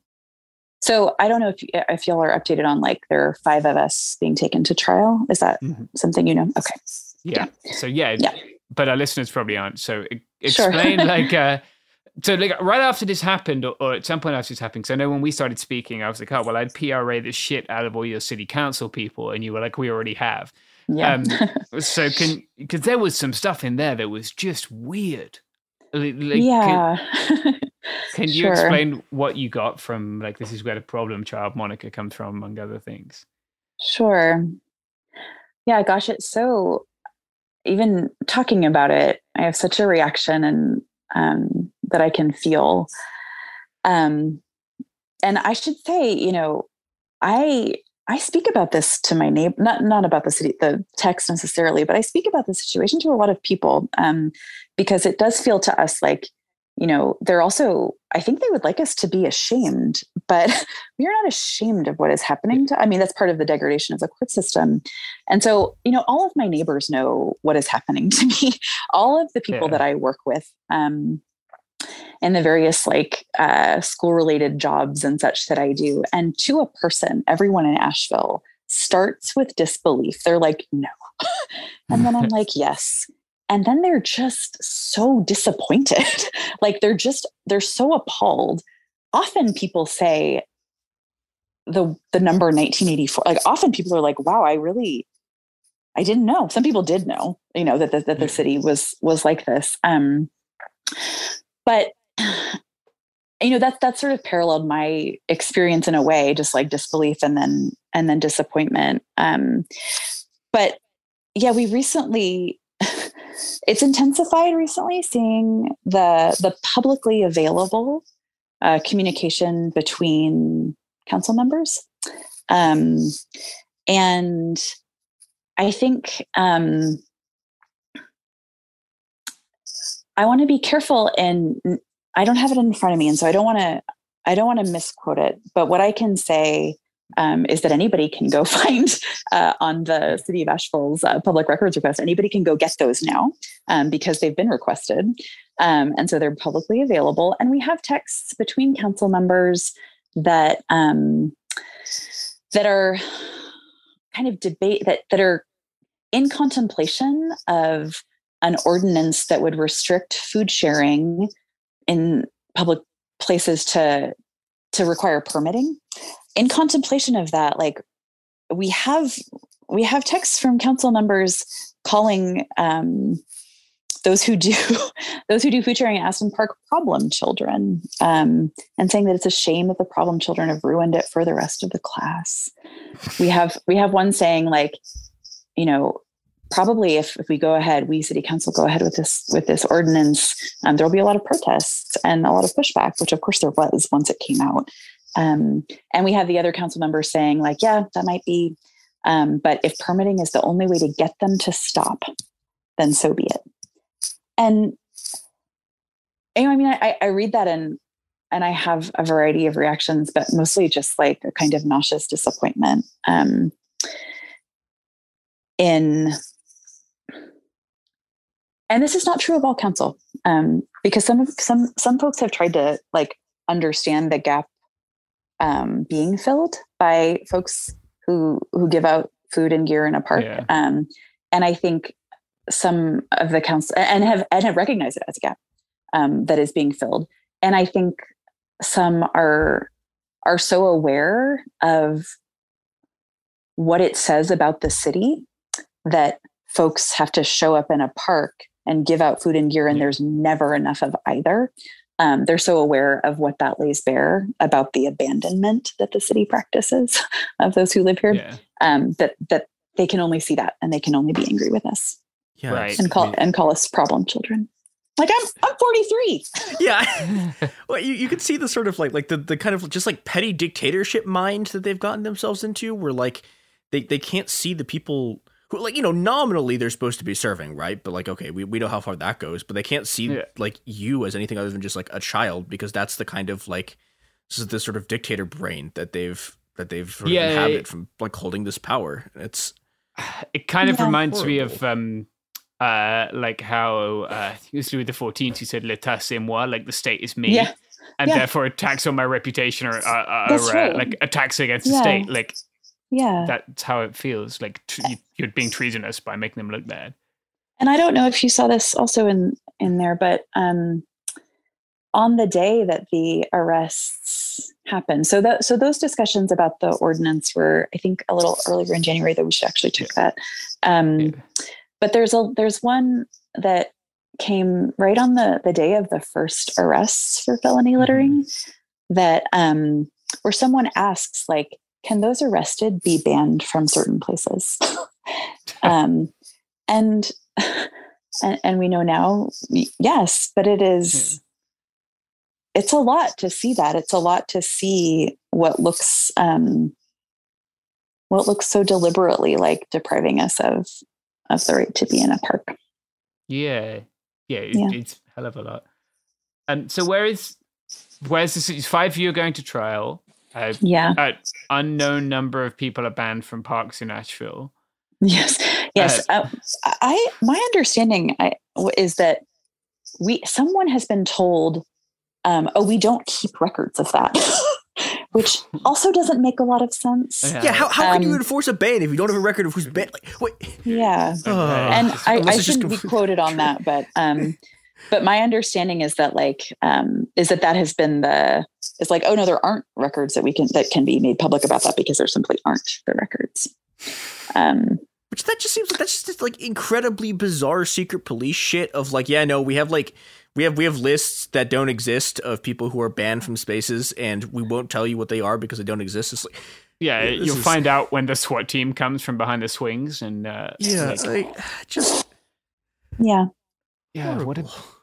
terrible. So you're banned from the park. You're going to trial. 5 of us have been scheduled for trial, and the other folks have been kind of what's called taken off the calendar. So they don't have, nothing's dismissed. But they're not scheduled. There's no next court date for them. Okay. So when will you, if you don't mind saying, when would your trial date be? Our trial date right now is set for February 27th. Oh, wow. Okay. So coming up. It's coming right up. Yeah. That's tough. We'll make sure we get this out before then. How can people support you, support the work that you are not doing in parks anymore? How can people help you through this what I'm sure is a really stressful trial process? Yeah, thank you for asking. So we post updates in a few different places. Like we don't have our own Instagram right now because we just don't. But our defendant statements get released in a few different places, including at AVL Survival on Instagram. We also have a website where we always post our own statements and also all the press that comes out about us. Mm-hmm. And that is avlsolidarity.noblogs.org. Mm-hmm. We have a Venmo, which is used, those funds are used for attorney fees. And frankly, like when someone loses housing or their car breaks down and they have had trouble finding employment because they have felony littering charges against them. It's also used for material needs in that way. And that is AVL Defendant Fund. And all that's actually on the website too. You can find those. And honestly, it matters so much that people just know this is happening. When I tell people in Asheville, like more people know now than did before. When I tell people outside of Asheville, there's very much a like, I thought about coming there. I heard it was cool. It's like, well, they do want those who make not just like a living from tourism, but those who make tons of money from tourism are certainly invested in you thinking that it's really cool and coming to spend your money here. And it's not cool in the ways that they want you to think it's cool. It is cool because neighbors show up for each other, and you can come here and we'll talk to you about that.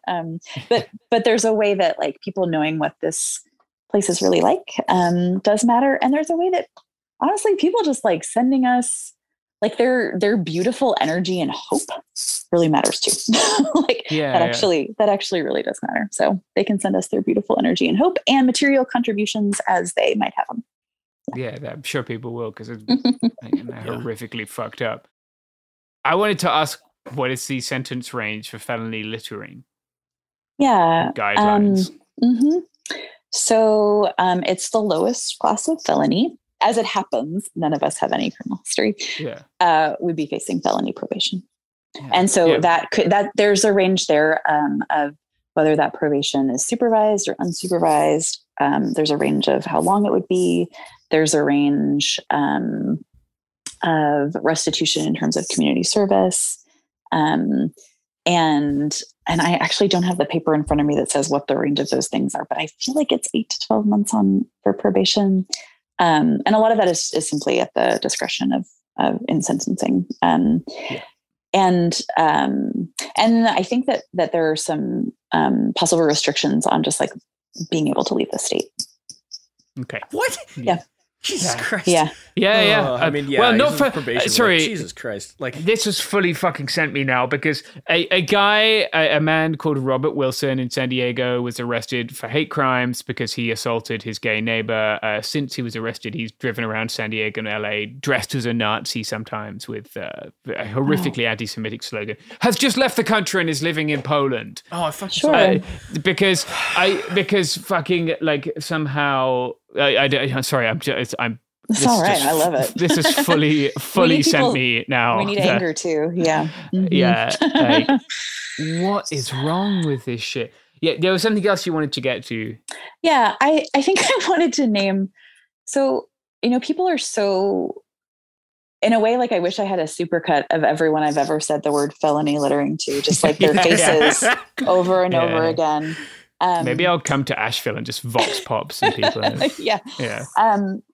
So there's a way that, of course that's just like, and if you add on aiding and abetting, which we've all been bumped up to felony littering, but the misdemeanor is conspiracy to commit felony littering. Oh, no. Yeah. What's next? Like a RICO charge for giving someone a book? Yes.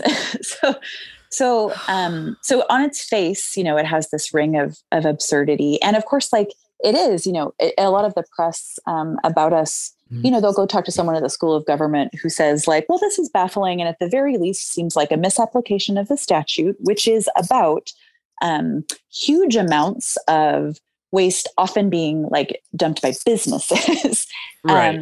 But I think it's telling that maybe a month or two ago, there was an article in the Citizen Times, a local paper, about a company, Waste Pro, which had dumped an entire dumpster's worth of trash.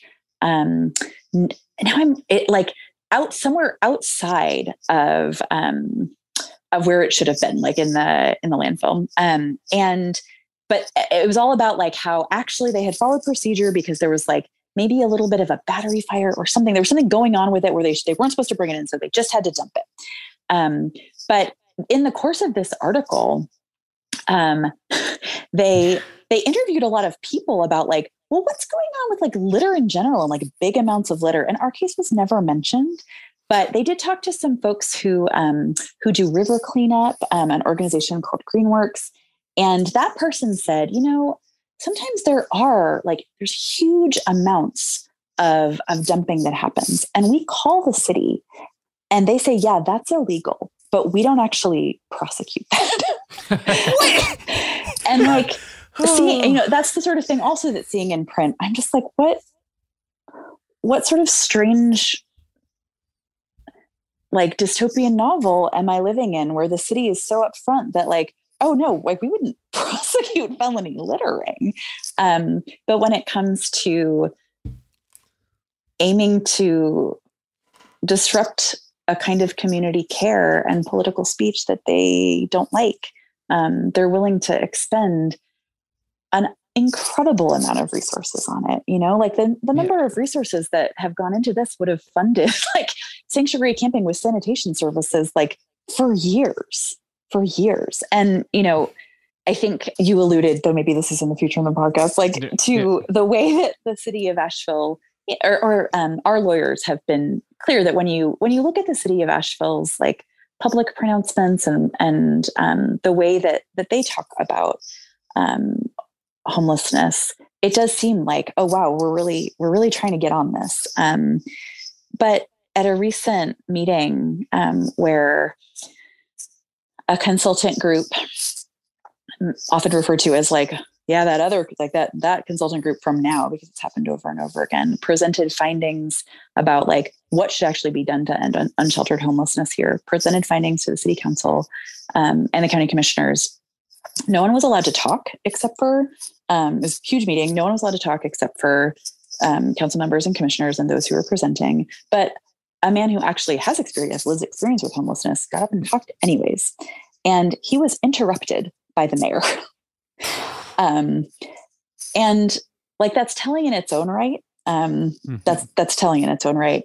Also telling is that later, also not allowed to speak, a local pastor got up and said, I saw that happen, like what we need to be doing is actually listening to the folks who've experienced this. And like data, yes, we need data, but we also need to like actually listen to the voices of what's going on. And he used the phrase,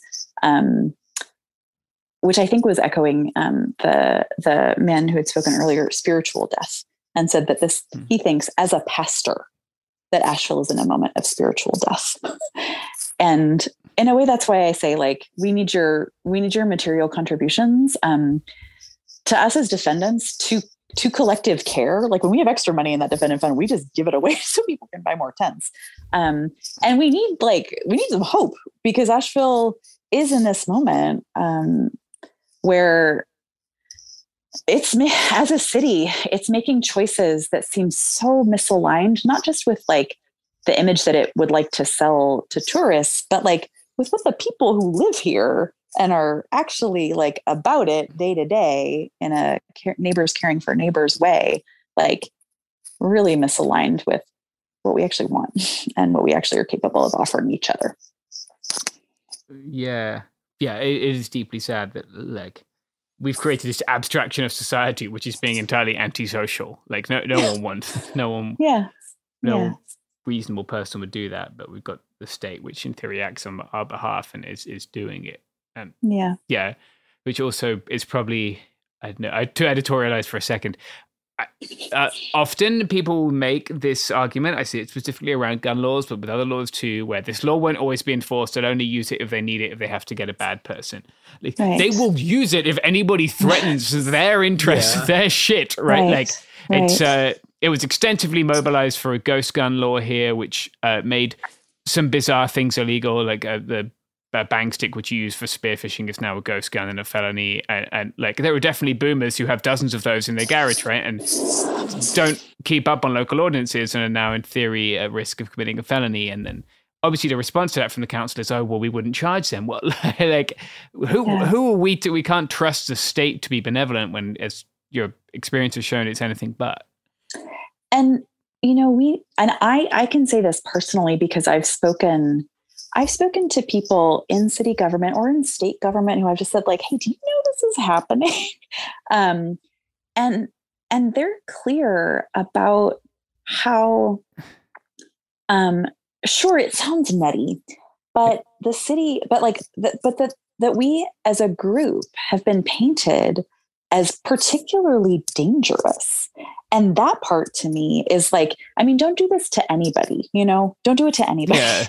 But the part where what's going on is like, is this strange justification with the idea that we are dangerous people who deserve to be who need to be taken out of a park, who need to not be allowed to be in a park, is particularly easily disproved by anyone who actually like hangs out with us, knows who we are and what we've done, but not when it's just like a weird whisper campaign in the halls of city government. Like, oh no, they're bad. Like they're just bad.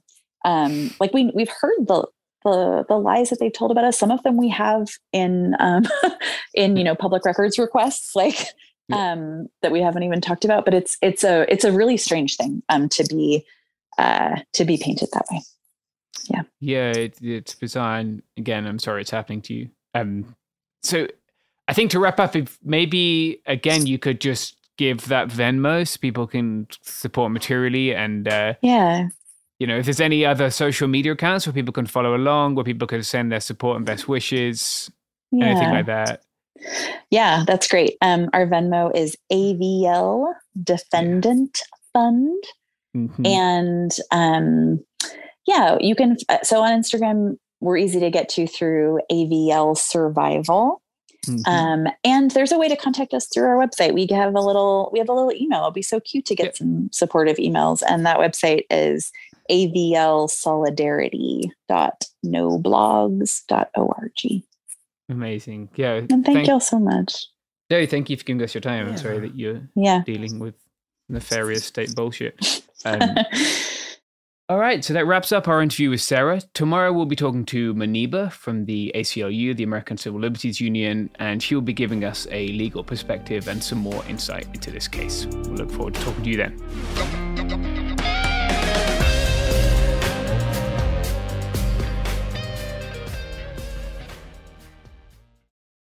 What up? I am Dramos, host of the Life as a Gringo podcast. Now, this is a show for the No Sabo kids, the 200%ers. Here we celebrate your otherness and embrace living in the gray area. If you ever felt like you were always too much this while also never being enough that, this is the podcast for you. Every Tuesday, I'll be bringing you conversations around personal growth, issues affecting the Latin community, and much more via my own personal stories, along with interviews with inspiring thought leaders from our community. Then, every Thursday, I'll be tackling trending stories and current events from our community that you need to know. So much of what makes our community so beautiful is our diversity, yet too often those of us who don't fit into this dumb stereotypical box of whatever it means to be Latino are left without a voice or just forgotten about. On this show, I celebrate the uniqueness of our culture and invite you to walk in your authenticity. Listen to Life as a Gringo as a part of the My Cultura podcast network, available on the iHeartRadio app, Apple Podcasts, or wherever you get your podcasts. Oh, hi, I'm Rachel Zoe, and I'm back for another season of my podcast, Climbing in Heels. You might know me from the Rachel Zoe Project, or perhaps from my work as a celebrity stylist. And guess what? I'm still just as fully obsessed with all things fashion, beauty, and business. My podcast, Climbing in Heels, is all about celebrating the stories of extraordinary women, and this season, we're taking things up a notch. I'll be talking to some incredible women across so many industries, from models and beauty industry stars to doctors, entrepreneurs, and TV personalities. Climbing in Heels is here to bring you a weekly dose of glamour, inspiration, and fun. Every week, listeners will be able to ask me any questions. I'm answering it all. My life is absolutely crazy with so much going on, and I'm so beyond excited to bring you along for the ride. Whether we're talking red carpet looks, current trends, or products I'm obsessed with, I'm here to be your fashion fairy godmother. Listen to Climbing in Heels every Friday on the iHeartRadio app, Apple Podcasts, or wherever you get your podcasts. Danielle Moody here, host of the Woke AF Daily podcast. We've been with iHeart's Outspoken Network for a year, and what a year it has been. Every weekday, I navigate our rapidly changing world alongside our series of fabulous expert guests. As we head deeper into 2024 and yet another life-changing election cycle, Woke AF Daily is here to keep you sane and woke. Woke not just to the latest headlines, but also to the collective power we all have. Woke to the need to build community with those around us. Woke to how to avoid burnout, and woke to the ways we can all find joy in the madness. Make Woke AF Daily with Danielle Moody your podcast destination for 2024 election news and analysis. And tune in to hear the ways I am working to stay grounded amidst it all. Listen to Woke AF Daily Season 5 on the iHeartRadio app, Apple Podcasts, or wherever you get your podcasts.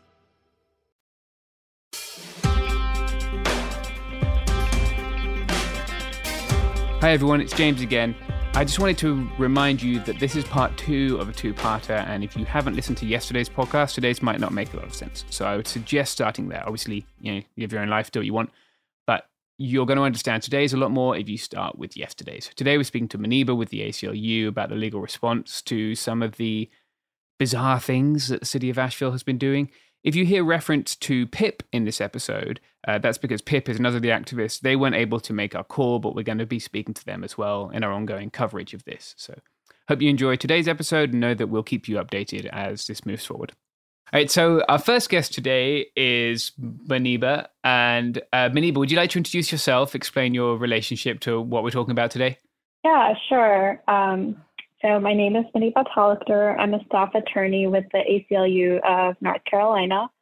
And I represent some of these wonderful folks that you'll be talking to after me. And it's unfortunate that we met this way, but, I'm happy to be working with them. So basically, I can go into it, or do you want to ask me questions about it, or...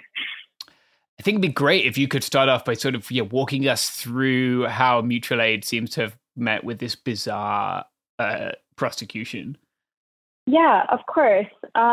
So we got connected to, our now clients, this group of individuals who, have been doing important advocacy and mutual aid work on behalf of unhoused folks in Asheville. And we were connected by this other organization called Center for Constitutional Rights, and kind of filled in quickly about how this group of people were not only banned from parks, but these bans were based on this absurd criminal charge called felony littering, which, it sounds as crazy as it is. I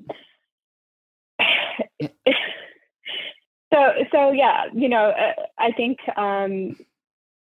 my colleagues and I at the ACLU, we were eager to talk to these folks and learn more about what happened and see what we can do and start talking about some of the legal issues that arise from when a city tries to ban a large group of people from one of the few places that they have to convene and to protest and demonstrate, which, one of the first things I learned in law school is one of the first things I think I learned as someone living in the U.S., you always hear kids say, "Oh, I have free speech." Free speech is so. It's such a central part of being in this, or growing up in this country and being a citizen or member of this country, is just the way that it's thrown around sometimes inaccurately. But people generally know that speech should be protected and cannot be restricted except in very narrow ways by the government. Not by your mom. You don't have free speech in front of your mom. That's not. I learned that quick. When I took my being an American test, I became a citizen a couple of months ago, and there's only 50 questions they can ask you, and I think 2 of them are what is free speech? Like, yeah. Can you claim free speech when you get banned from Twitter.com? Like, yeah, it's something that's very integral. And I think it's absurd to criminalize protest, of course, but it's also like equally as troubling to take away this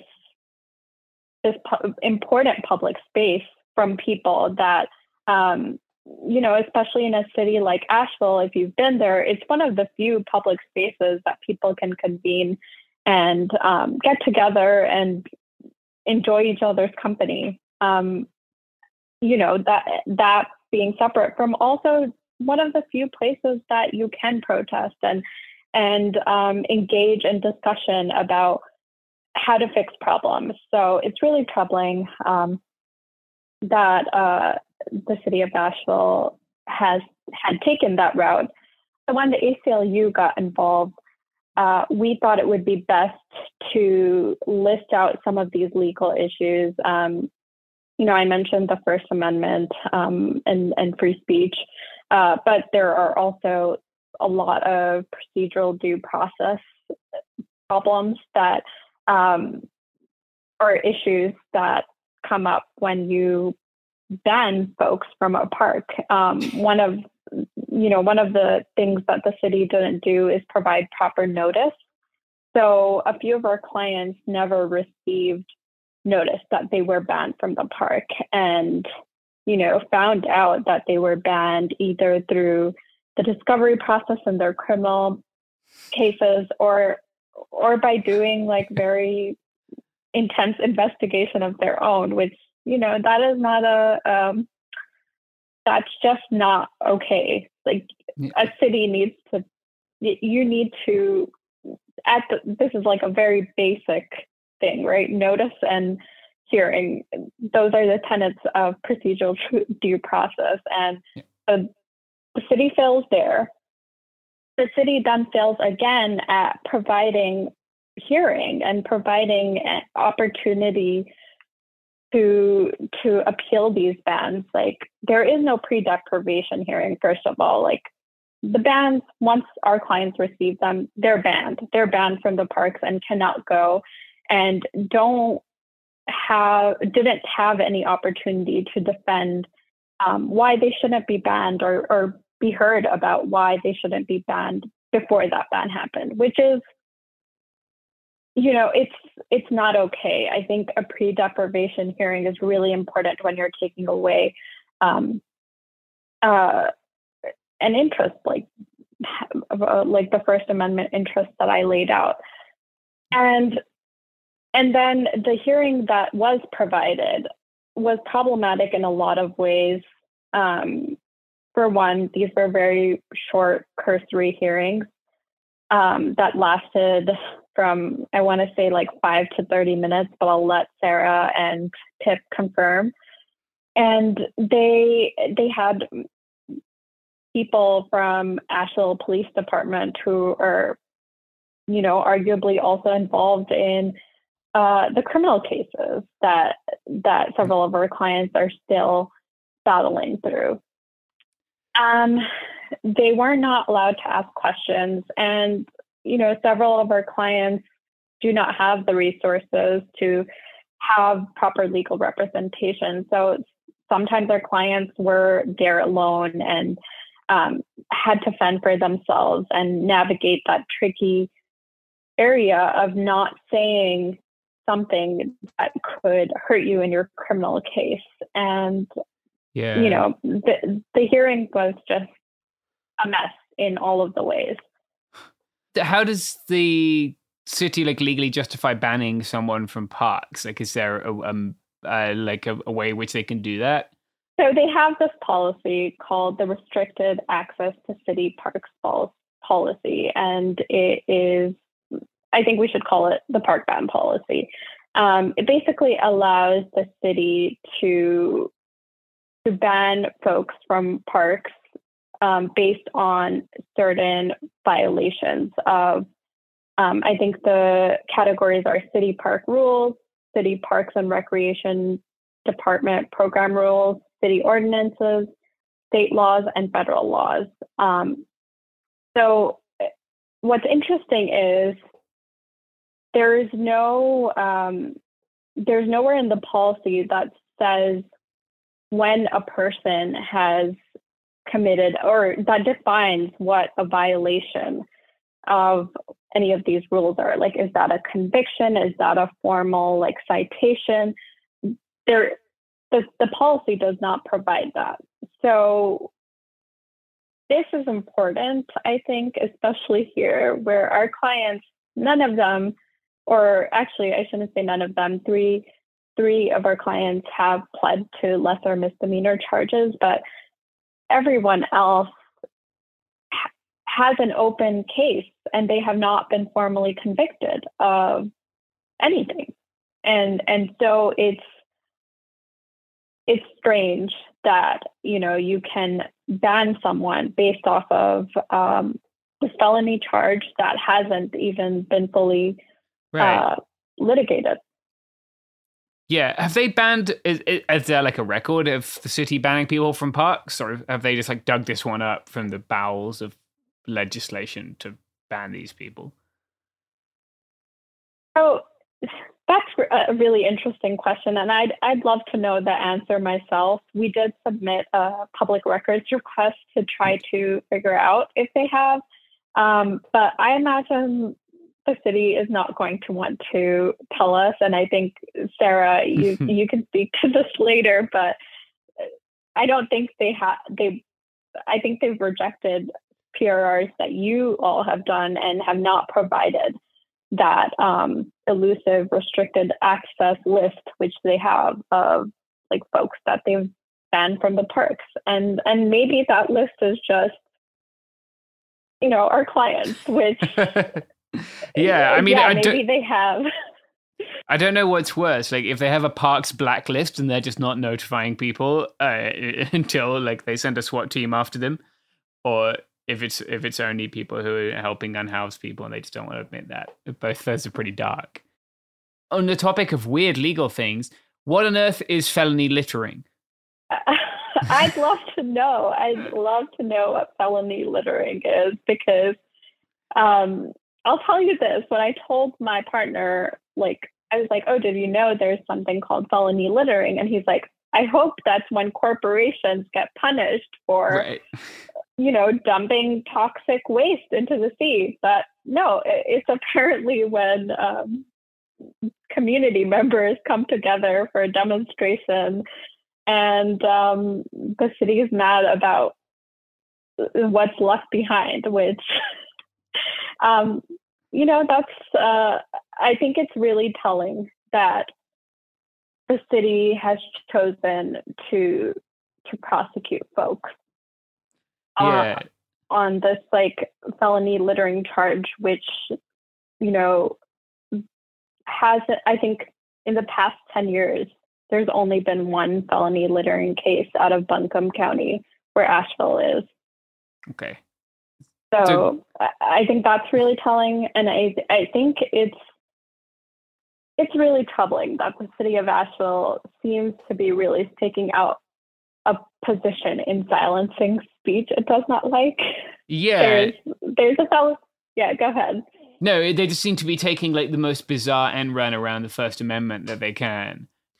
Yeah, it reminds me a lot of like the Occupy era stuff, where like all of these cities suddenly realized that like, wait, hold on, these people can actually use a park for political activity, and then immediately like suddenly all these like ordinances started appearing where like everyone has to like clear out of the park by 10 p.m. so they can clean it or something.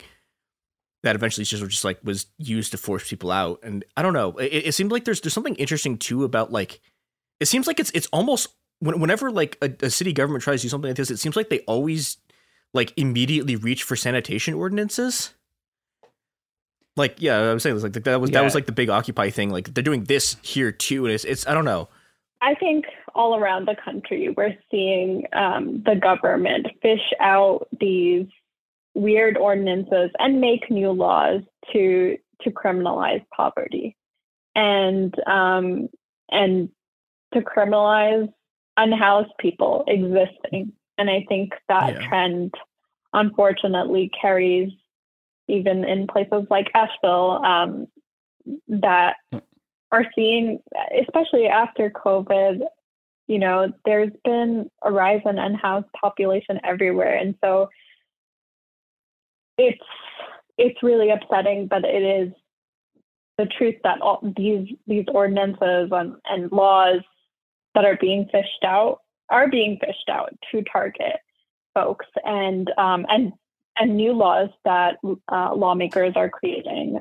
Now I was thinking about this, I'm remembering there's a whole sort of anthropological literature about like how colonial states used like sanitation ordinances as a way to sort of destroy like indigenous public spaces in the places they colonized. And I guess like, I don't know, like there's a lot of sort of throughput, I guess, between like the sort of old like colonial governance regimes and the way that people still use sanitation as like the default way to sort of cleanse people out of public spaces. I think it's interesting how an analogy one can make maybe is that like, there are people with rights and people without rights, even when in theory we all have rights, and like this attempt to sort of use sanitation to be like, oh, these people's rights don't matter, or they don't have those rights at all. It's not linked to the way like metropoles rule colonies.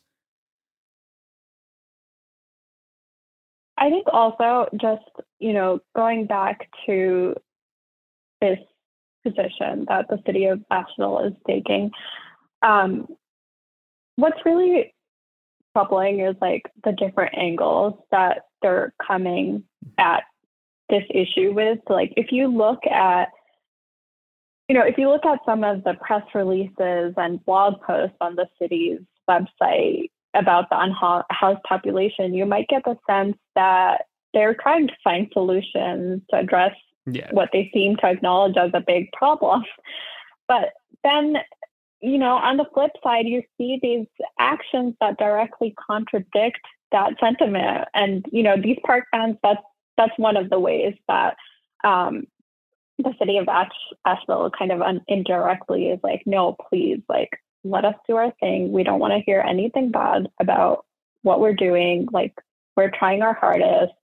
Which, that's rich on its own. But, there's the felony littering charges. There's the park bans. And then, alongside all of this, like a few weeks ago, we filed a petition in Buncombe County Superior Court petitioning for the release of police body camera footage of the arrest of 2 journalists, for the release of the footage that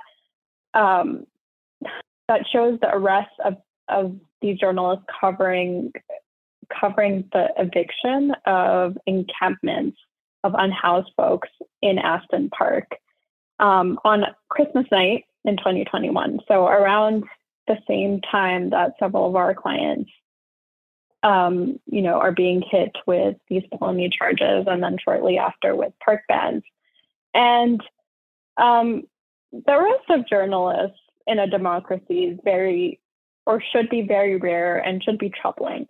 And these journalists, like, just to give you some context, were not shy about their critique of the city and how it's handling the unhoused community. And that critique is protected by the First Amendment, but the city of Asheville, I think, is just, doing its own thing when it's allowing arrests of journalists and the release of that body camera footage. We think is important to just show what happened, because that's kind of strange. Like, just in the same way that felony littering is strange. Yeah, it does seem like there is kind of a bipartisan commitment to not wanting journalists to meddle with you harassing unhoused people. It seems to be like very much a Democrat thing as well as a Republican thing. What were those journalists charged with anything, or were they just arrested? They were also charged with, I want to say, second-degree trespass. And they've been pretty vocal about their arrests and I think what's been happening, like their names are Veronica Coit and Matilda Bliss. I'm not sure, Sarah, if you want to add more to that, but I think that's like another thread that's important to this story, is like all of the different ways that Asheville is operating to silence folks and to continue doing what they're doing, which, you know, if you look at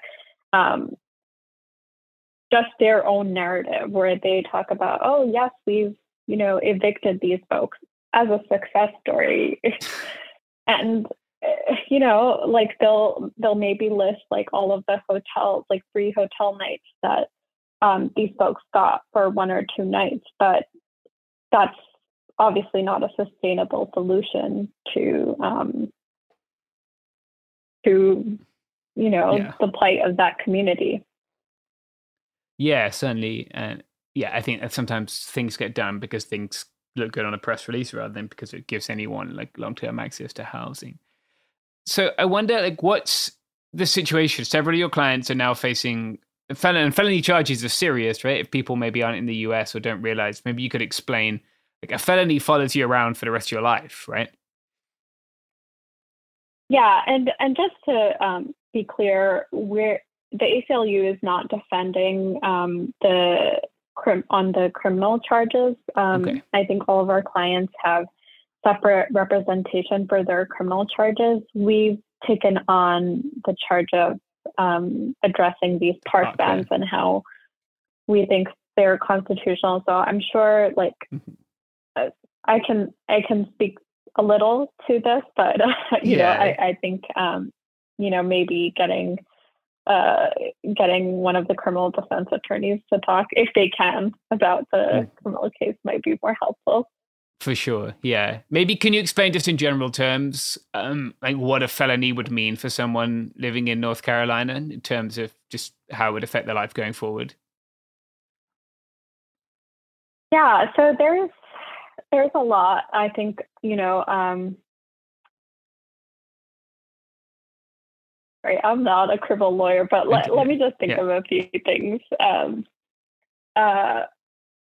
You know, having a felony on your criminal record just on its own, nobody wants a criminal record in a country and state that is still looking and, you know, allowing background checks for certain jobs and having to explain that in any context. Like, I will just, you know, let me just talk from my own experience where I've, whenever I am getting admitted to a bar, I've moved a couple of times in the past few years and had to deal with the unfortunate process of being admitted into that state's bar.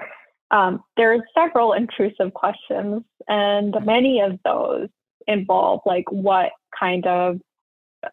your background is, and that means what your criminal background is. Like, we have to do like I have gone through the moral character fitness test for 3 states now, and it's never fun. It's, you know, as someone who is privileged and does not have a criminal history background, it's not fun for me because I like the number of questions they ask you. It's like you really, like, you know, have to dig back into the past, like your whole life. Like, they ask all of the addresses that you've lived at in the past 15 years. And if you get it wrong, you're lying. So you're, okay, I'm going off on a tangent, but the point is, like, any sort of certification or job or new opportunity, that is something, a criminal record is something that's looked at and considered, and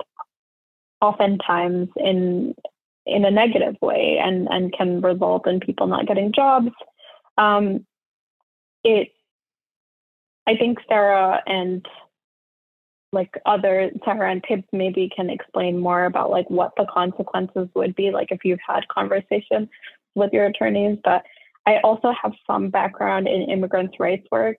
And I know that if any kind of criminal charges / convictions that you're facing can be used by ICE, can be used by USCIS to deny you immigration privileges and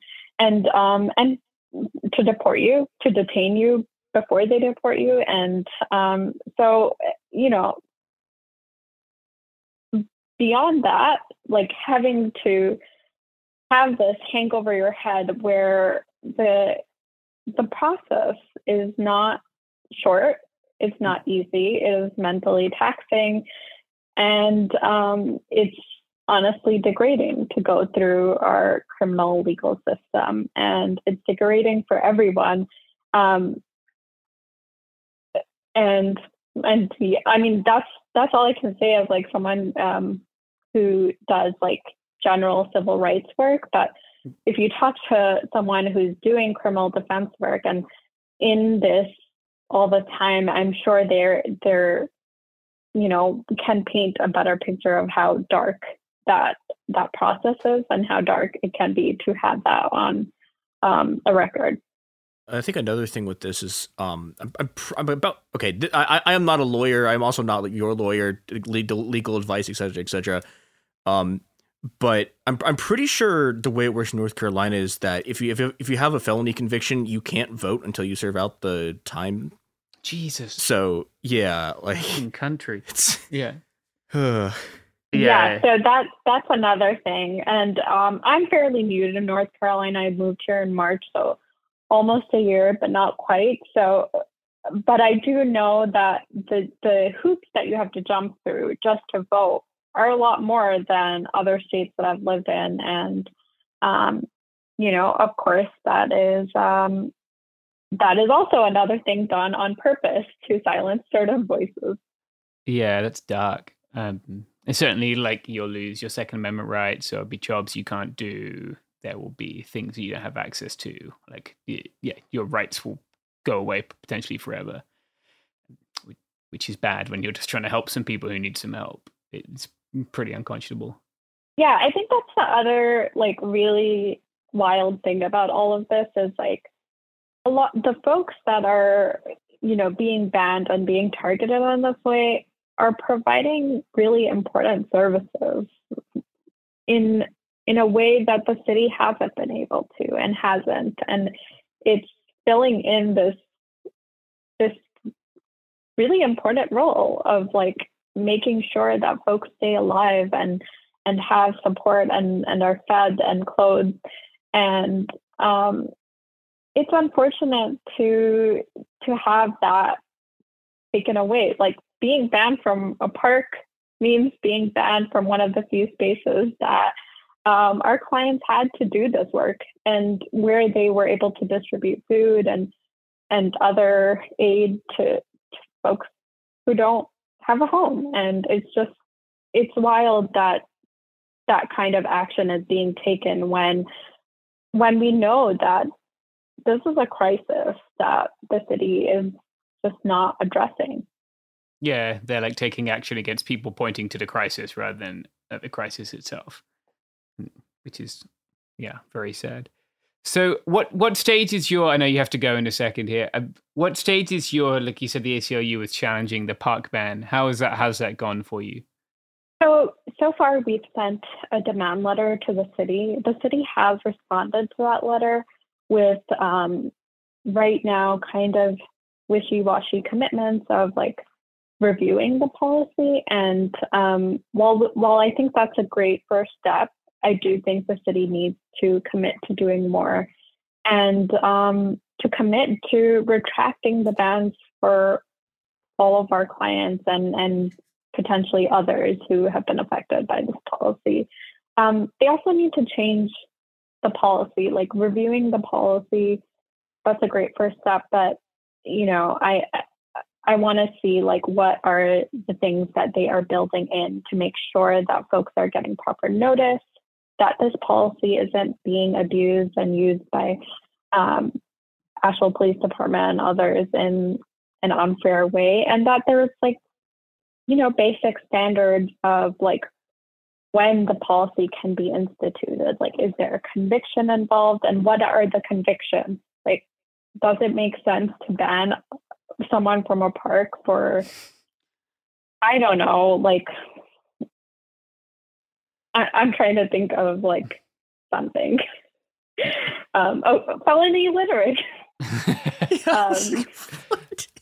Yeah, it's just so bizarre. Like, it's clown stuff. It is bizarre. And I think, like, you know, historically, park bans, from what I know, is like they've been used against like people who have committed like sexual offenses. And Sure. And so it's kind of out of left field to, and I'll just say this, that the city, like, in their response, they cited to one of the cases or two cases that involved sexual offenders who were banned from parks, which, you know, it's not really the same. A group of peaceful demonstrators who provided aid to folks who are unhoused. So, you know, it's not really there. The comparison is not there, and I hope the city can be honest, and if they are not willing to put in that work and to take some of these actions that I've laid out, I do think that we will continue to challenge these park bans, and you know, we'll continue to prepare to file suit if that's necessary. Great. And how can people follow along with that? Or if they want to sort of donate or support it, is there a place they can do that? You know, our website is a great space or our website, I think our socials like Twitter and Instagram, like our comms team is amazing, and they update on our work frequently and often. And we try to provide updates there, but also kind of engage with our work and what it means broadly for folks across North Carolina and across the U.S. So, yeah. Okay, great. And that's just ACLU North Carolina. Those would be the socials. Have I put you on the spot? Let me look it up. I should know this. It's fine. ACLU of... so it's ACLU of North Carolina.org. And if you go to our website, you'll find our socials, but it's probably a variation of that. Yeah, wonderful. Well, thank you so much for giving us some of your time. Thanks so much for having me. Yeah, that was great. Thank you. Right.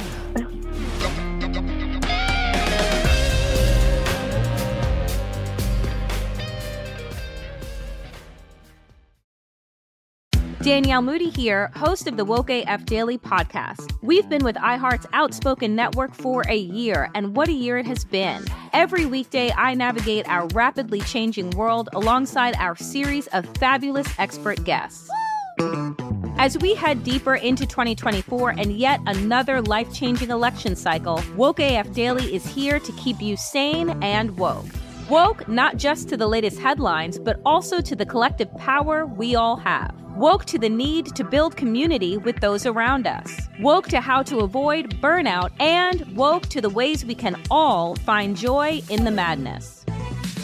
Make Woke AF Daily with Danielle Moody your podcast destination for 2024 election news and analysis. And tune in to hear the ways I am working to stay grounded amidst it all. Listen to Woke AF Daily Season 5 on the iHeartRadio app, Apple Podcasts, or wherever you get your podcasts.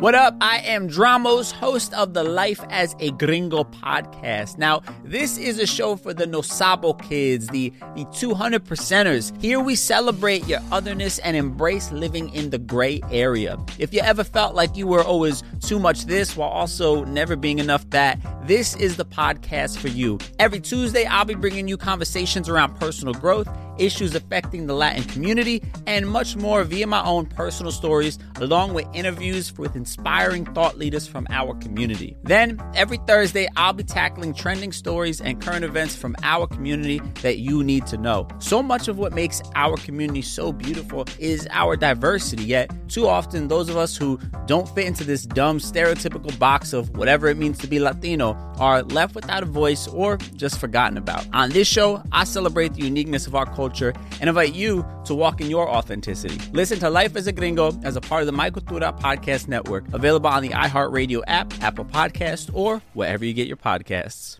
Oh, hi, I'm Rachel Zoe, and I'm back for another season of my podcast, Climbing in Heels. You might know me from the Rachel Zoe Project, or perhaps from my work as a celebrity stylist. And guess what? I'm still just as fully obsessed with all things fashion, beauty, and business. My podcast, Climbing in Heels, is all about celebrating the stories of extraordinary women, and this season, we're taking things up a notch. I'll be talking to some incredible women across so many industries, from models and beauty industry stars to doctors, entrepreneurs, and TV personalities. Climbing in Heels is here to bring you a weekly dose of glamour, inspiration, and fun. Every week, listeners will be able to ask me any questions. I'm answering it all. My life is absolutely crazy with so much going on, and I'm so beyond excited to bring you along for the ride. Whether we're talking red carpet looks, current trends, or products I'm obsessed with, I'm here to be your fashion fairy godmother. Listen to Climbing in Heels every Friday on the iHeartRadio app, Apple Podcasts, or wherever you get your podcasts.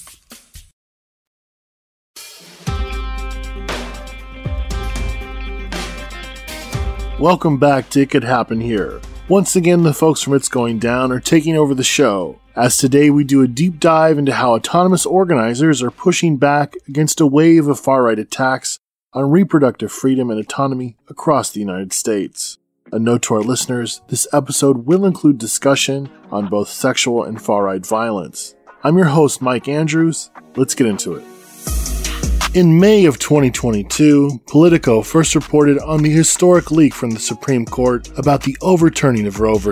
Wade, the landmark 1973 decision which ruled under the 14th Amendment that a pregnant person has the right to privacy, including the liberty to abort their fetus. In June of 2022, the Dobbs decision struck down Roe, ruling that the Constitution does not guarantee a person the right to an abortion, triggering a wave of state governments rolling back abortion rights and access. For many, however, the fall of Roe only further cemented a lack of access to reproductive health care that's already been the norm for millions. As The Hill wrote, quote, as of 2020, 6 states had only one abortion clinic each, and 89% of America's counties had no abortion clinic at all, the cumulative effect of decades of restrictions authored by anti-abortion lawmakers.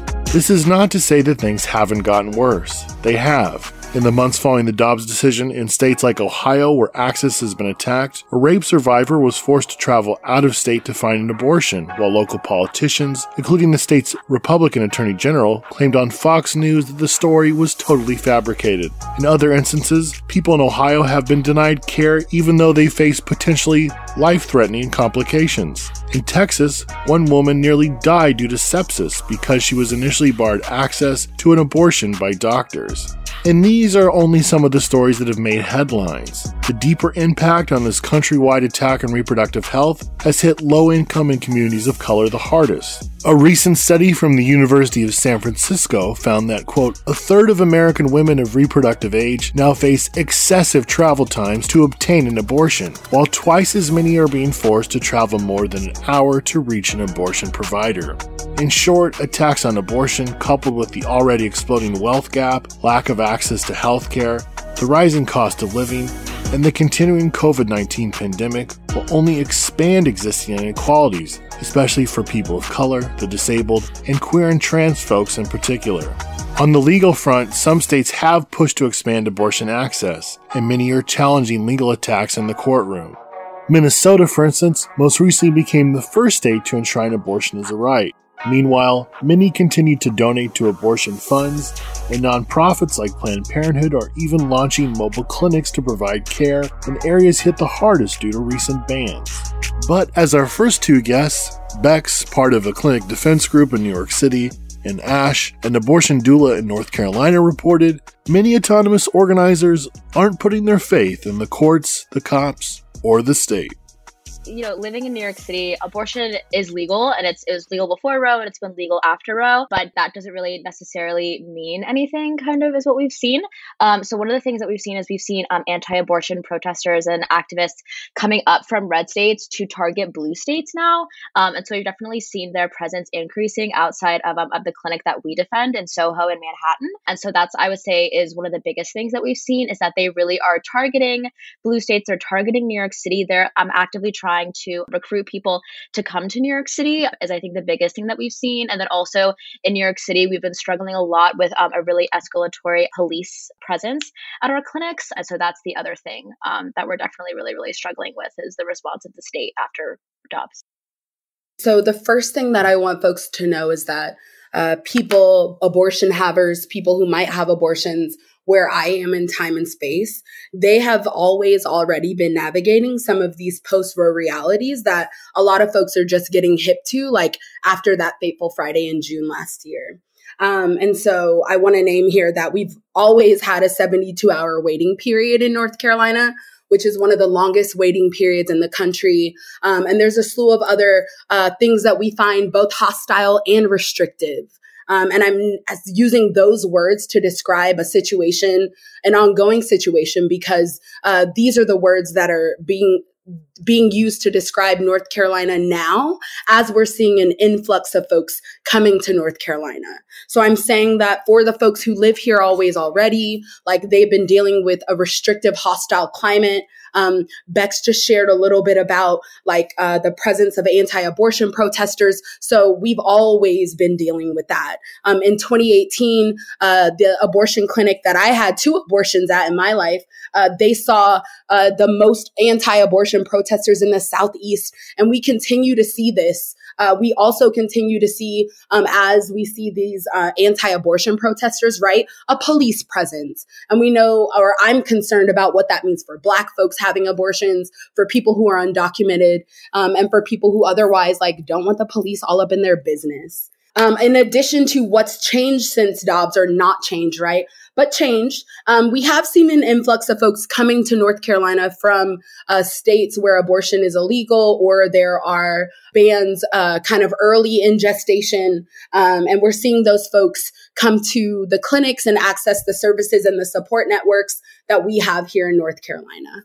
I think that one thing with the group that I work with called NYC for Abortion Rights, one thing that we've been working really hard on is not only talking about abortion, not only talking about, going beyond just legalizing it, but also really focusing on our communities and building mutual aid networks, building reproductive justice networks, and also just working overall on community defense. So we work with a lot of mutual aid organizations all over the city of New York. And that's one thing that we're doing, like Ash was saying, is we're focusing on, how do these people who are outside of our clinics, they're not only anti-abortion, but they're also anti-LGBTQ.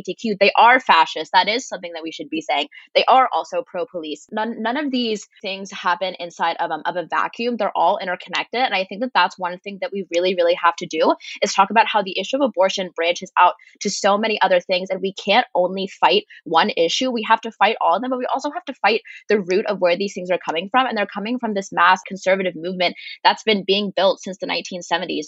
Groups like Focus on the Family, like the Federalist Society, these groups have so much influence in our society, and we need to be going after all of it. We can't only be going after, one tiny, sector of the massive problem, because like Ash said, it is all interconnected. Here, I'm thinking about some political education that needs to happen, and that is the framework and the theories of reproductive justice. I know that it recognizes so many things, but one of the things that grounds me that it recognizes, that RJ recognizes, is that dismantling white supremacy is key to achieving reproductive justice. It also it posits that we live interconnected lives and not single issue lives. And it also, for me, this yields that we can't rely on the state to provide what we need.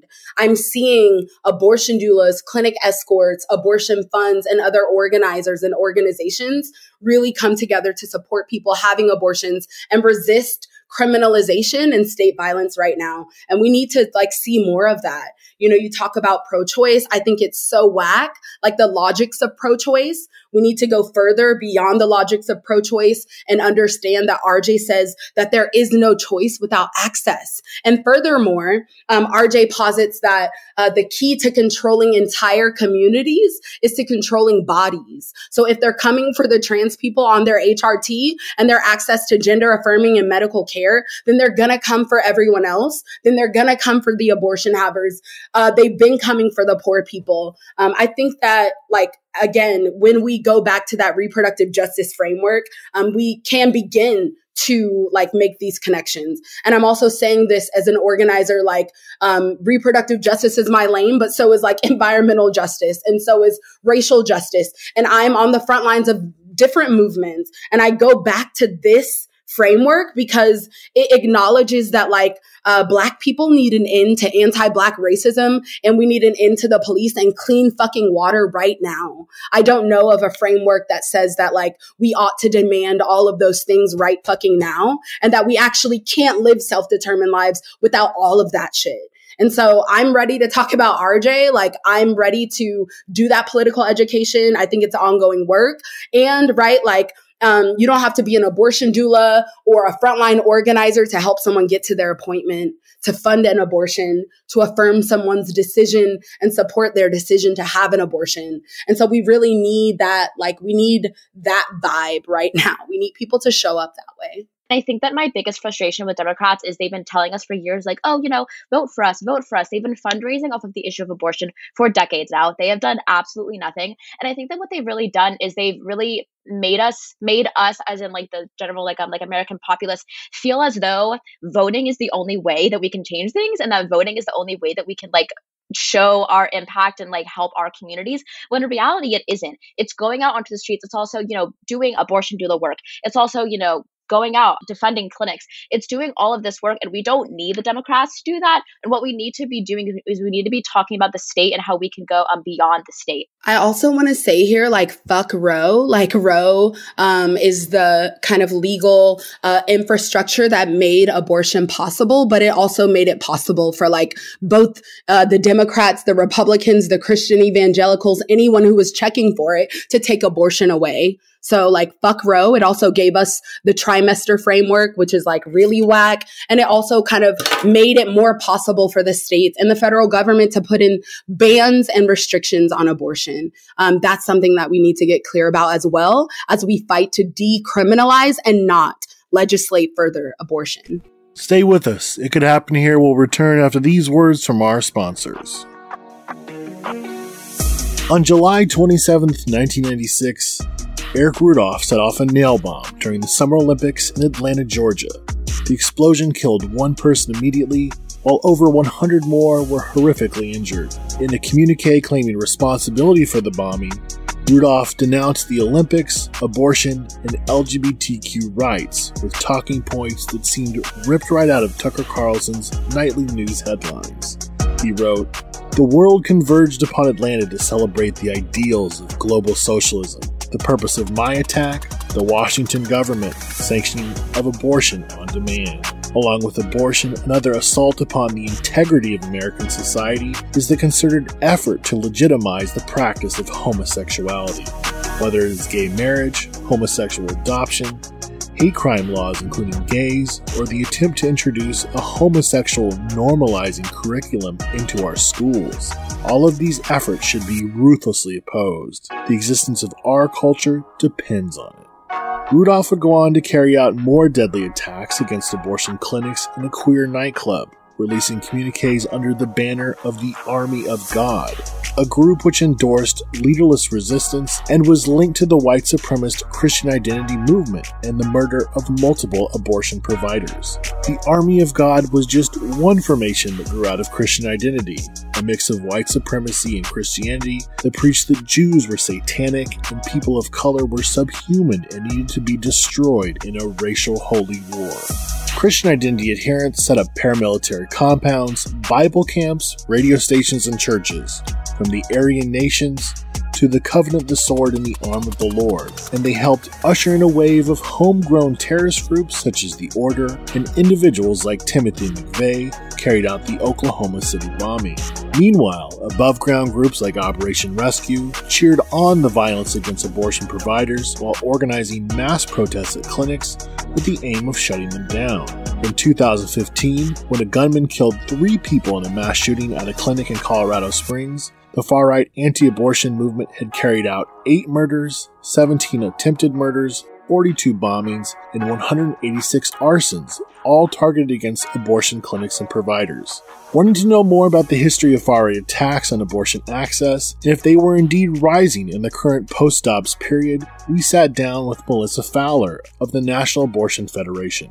Unfortunately, since abortion was legalized with the Roe versus Wade decision, there has been a really coordinated campaign of harassment and violence to target abortion providers and try to stop access to legal abortion. And we've been tracking this since the late 70s.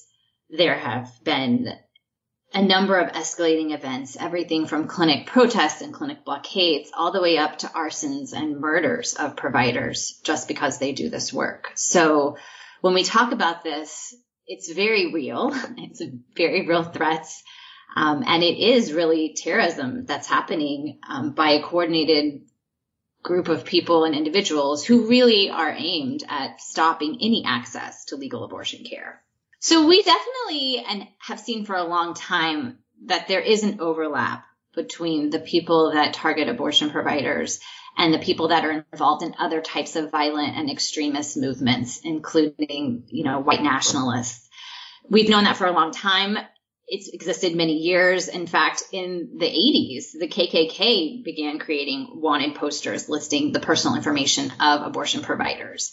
And the first provider who was murdered, Dr. David Gunn, who was murdered in 1993, was murdered by someone who was a white supremacist who had been mentored by someone who was a former KKK member. And so we've seen the overlap of these groups. And in the last couple of years, we've seen that overlap be more coordinated and more public. So on January 6th at the insurrection, a lot of our members were watching on TV and recognized people because they were the same people that protest at their clinics. In fact, providers had even noted that day of pulling in the parking lot and not seeing their usual protesters and wondering what was going on because they saw less people outside of clinics. And we later found out it's because many of them were at the Capitol. And, a number of people who are active in the anti-abortion movement have boasted about being at the insurrection, posted video and pictures of themselves at the insurrection. And so it's very clear to us, and we very much see that overlap. We also see more of these right-wing groups actually showing up and participating at anti-abortion events. So attending some of the marches around the country in a more visible way than we've seen in the past. Sometimes these right-wing groups will do quote-unquote security for the anti-abortion movement. So when they have people who are speaking or they're holding large events to target providers, they'll get security assistance from white nationalist groups. And so, it's particularly disturbing to see. It doesn't surprise us because we've known that there's an overlap in these groups for a really long time. But as we've seen in recent years, as people seem to be more okay being more visible about their membership in these groups or more vocal about their hate, we're seeing it more publicly. The anti-abortion movement is not doing anything to distance themselves from these groups. So since the leak happened last May, we immediately saw an increase in harassment and online posts that were threatening toward abortion providers. Even though we got a preview of the decision and we knew what was coming and that it would lead to clinics closing, that wasn't enough for some people. We saw calls for people to go and burn clinics or go and take matters into their own hands and not wait for the decision, to go and try and stop abortions from being provided that moment. And so we track those types of online posts. We saw a real spike in May and June around the decision. And we also started immediately hearing from our member clinics that they were seeing an increase in protesters, an increase in threats, and an increase in the intensity and hostility of those activities. So more really aggressive protesters that were, touching patients and staff, yelling at patients and staff, photographing patients and staff.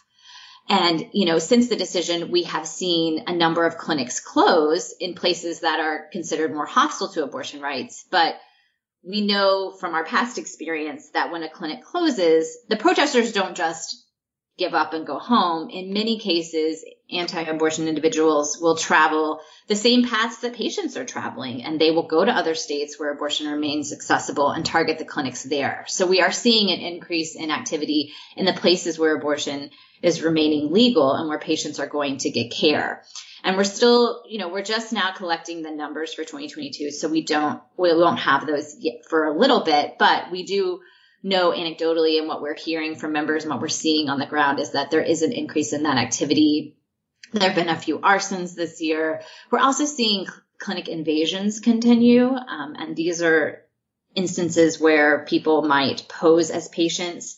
In some cases, they go to a lot of work to try and infiltrate the clinic and find out about their practices for making appointments. And then they will pose as patients, make fake appointments, and try to get into the clinic forcibly if they have to. And then once they're inside, they're harassing patients.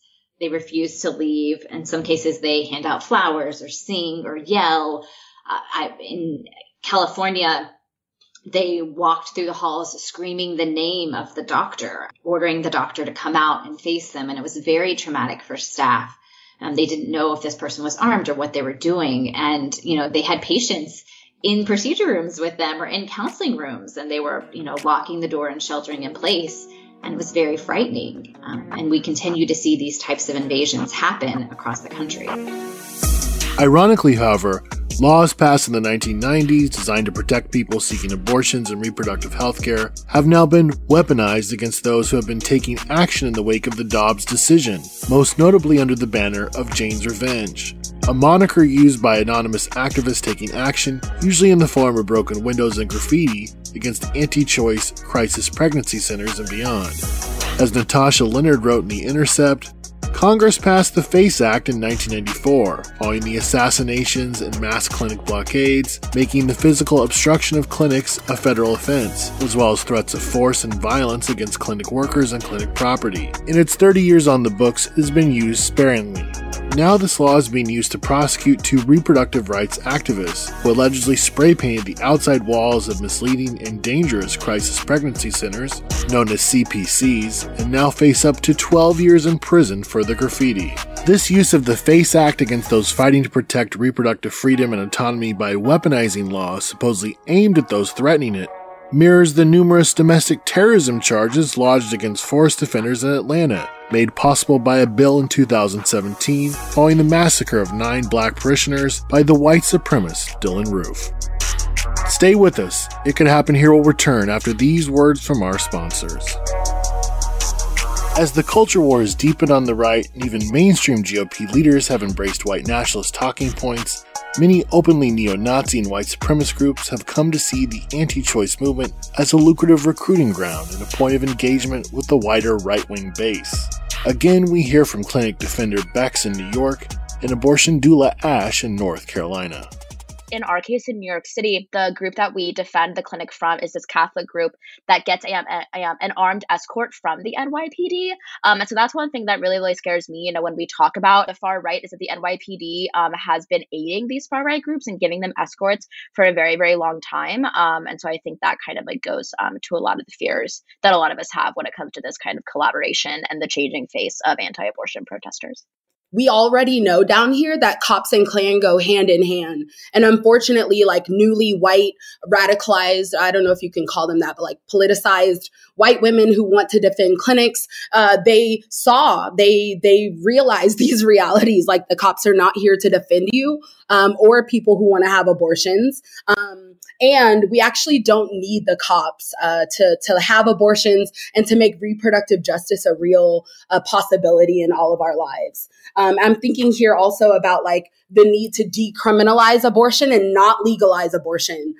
Again, as an abolitionist, as an abortion doula, and as someone who's had abortions, I'm making these connections, and as a trans person, right? I'm making these connections that like the folks who are standing outside of abortion clinics, the anti-choice, the anti-abortion folks, these are the same people who are pro-police people. These are the same people who are racist in our communities, who are classist, who are anti-Black, who are fascists. And furthermore, right, like these people who stand outside of abortion clinics, they are the same people perpetuating these rhetorics that like gay people are groomers, but also that like critical race theory, for example, shouldn't be taught in school. I am making these connections, and I'm also going back to that reproductive justice framework that reminds me that like, what do we have to do now is that we have to fight together. And one of the ways we can do that is by making these connections, right? Like these people are Christian evangelicals.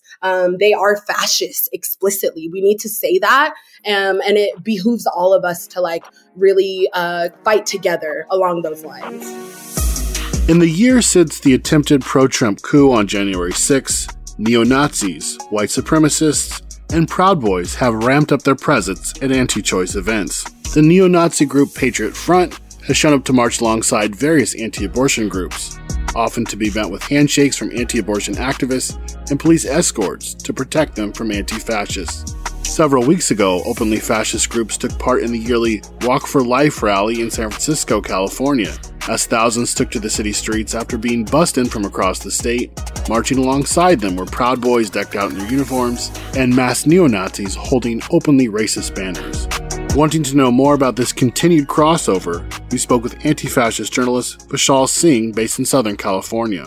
In the wake of the reversal of Roe v. Wade, there was a big spike in demonstrations from the right wing where they were targeting clinics, they were targeting any kind of school boards with any kind of reproductive health, just anything. They were doing it for several months. In places like California, where abortion is still provided and still accessible, that makes a lot of the anti-abortion movement still feel like they're the victim of something, even though they just had this massive political victory.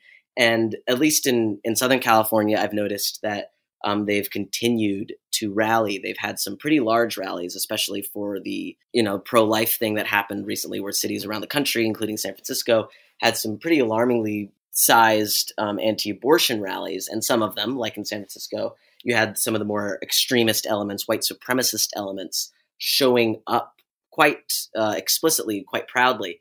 And here in Southern California, I've seen that starting to pick up again. It's almost building off of the momentum from all these rallies targeting drag shows, which have been excellent networking opportunities for different right-wing groups to work with more far-right extremists and even all-out white supremacists. Once they get into a groove together, even if these groups don't always get along, they have a revolving door of enemies. And if it's time to target somebody because they think there's an advantage to it in the moment, then they're going to do it. And right now, it does seem like reproductive rights is back in the crosshairs alongside LGBTQ rights. Just a couple of weeks ago, there was a rally in Southern California outside of a Walgreens shareholders meeting, where a lot of right-wing activists were marching through the hotel chanting that Walgreens is killing people because you can get an abortion pill through them. I think this has created a very tenuous situation where there's always someone to go after. If it's not Planned Parenthood this week, next week, go after your local pharmacy, go after your local clinic, go after your local doctor. The anti-abortion movement is very malleable. It's very fluid. And right now they're taking whoever they can get. And that includes a lot of openly radical militant groups who they turn to as groups that can do quote unquote security work, because they're afraid of the left coming and attacking them. The anti-abortion movement isn't slowing down. As our guests from across the country have discussed, the more mainstream organizations with deep pockets also aren't attempting to distance themselves from the street-level fascist groups flocking to right-wing demonstrations, especially at a time when far-right violence is escalating across the country.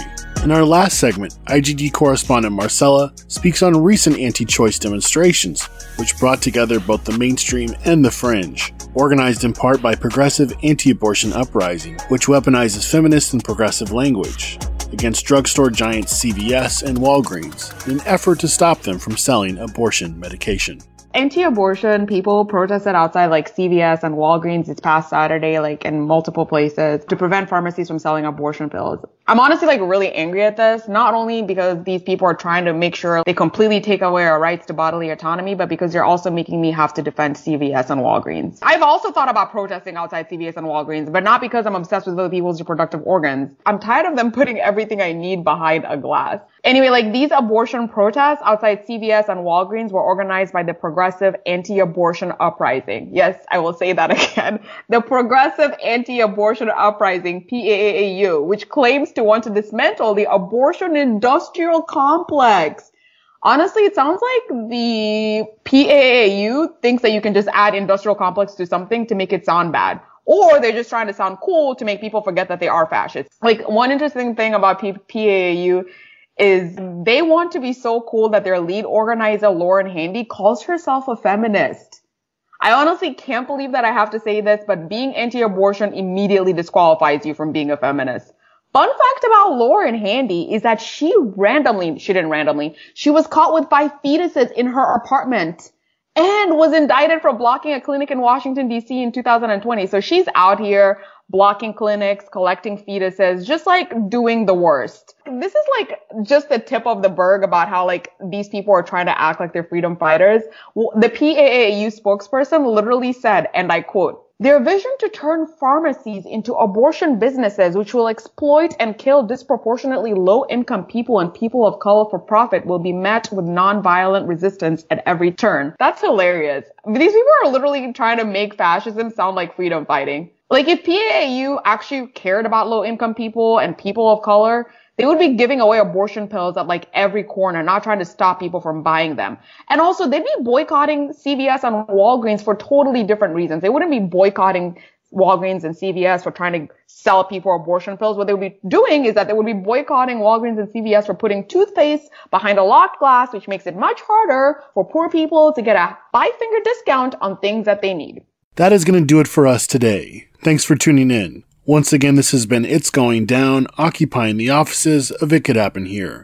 Be sure to follow us online at itsgoingdown.org and on Mastodon at IGD_news. Until next time. Hey, we'll be back Monday with more episodes every week from now until the heat death of the universe. It Could Happen Here is a production of Cool Zone Media. For more podcasts from Cool Zone Media, visit our website, coolzonemedia.com, or check us out on the iHeartRadio app, Apple Podcasts, or wherever you listen to podcasts. You can find sources for It Could Happen Here updated monthly at coolzonemedia.com/sources. Thanks for listening. Danielle Moody here, host of the Woke AF Daily podcast. We've been with iHeart for a year, and what a year it has been. As we head deeper into 2024 and yet another life-changing election cycle, Woke AF Daily is here to keep you sane and woke. Make Woke AF Daily your podcast destination for 2024 election news and analysis. Listen to Woke AF Daily Season 5 on the iHeartRadio app, Apple Podcasts, or wherever you get your podcasts. I'm Diosa. And I'm Mala. We are the creators of Locatora Radio, a radiophonic novela, which is a fancy way of saying a podcast. Welcome to Locatora Radio, Season 9. Love at first listen. We're older, we're wiser, and we're podcasting through a new decade of our lives. This season, we're falling in love with podcasting all over again. And getting to the heart of our stories. We're going places we've never gone before, and we're bringing you along with us. With new segments, correspondence, and a brand new sound. Season 9 is kicking off with an intimate interview with Grammy Award-winning singer-songwriter Natalia Lafourcade. What's giving you hope right now? Well, when I see what music does to people, it gives me a lot of hope. If you liked Locatora before, you're gonna love Season 9. Subscribe to our show and you'll see why Locatora is your prima's favorite podcast. Listen to Locatora Radio as part of the My Cultura Podcast Network, available on the iHeartRadio app, Apple Podcasts, or wherever you get your podcasts. What up? I am Dramos, host of the Life as a Gringo podcast. This is a show for the No Sabo kids, the 200%ers. Here we celebrate your otherness and embrace living in the gray area. Every Tuesday, I'll be bringing you conversations around personal growth, issues affecting the Latin community, and much more. Then, every Thursday, I'll be tackling trending stories and current events from our community. Listen to Life as a Gringo on the iHeartRadio app, Apple Podcasts, or wherever you get your podcasts.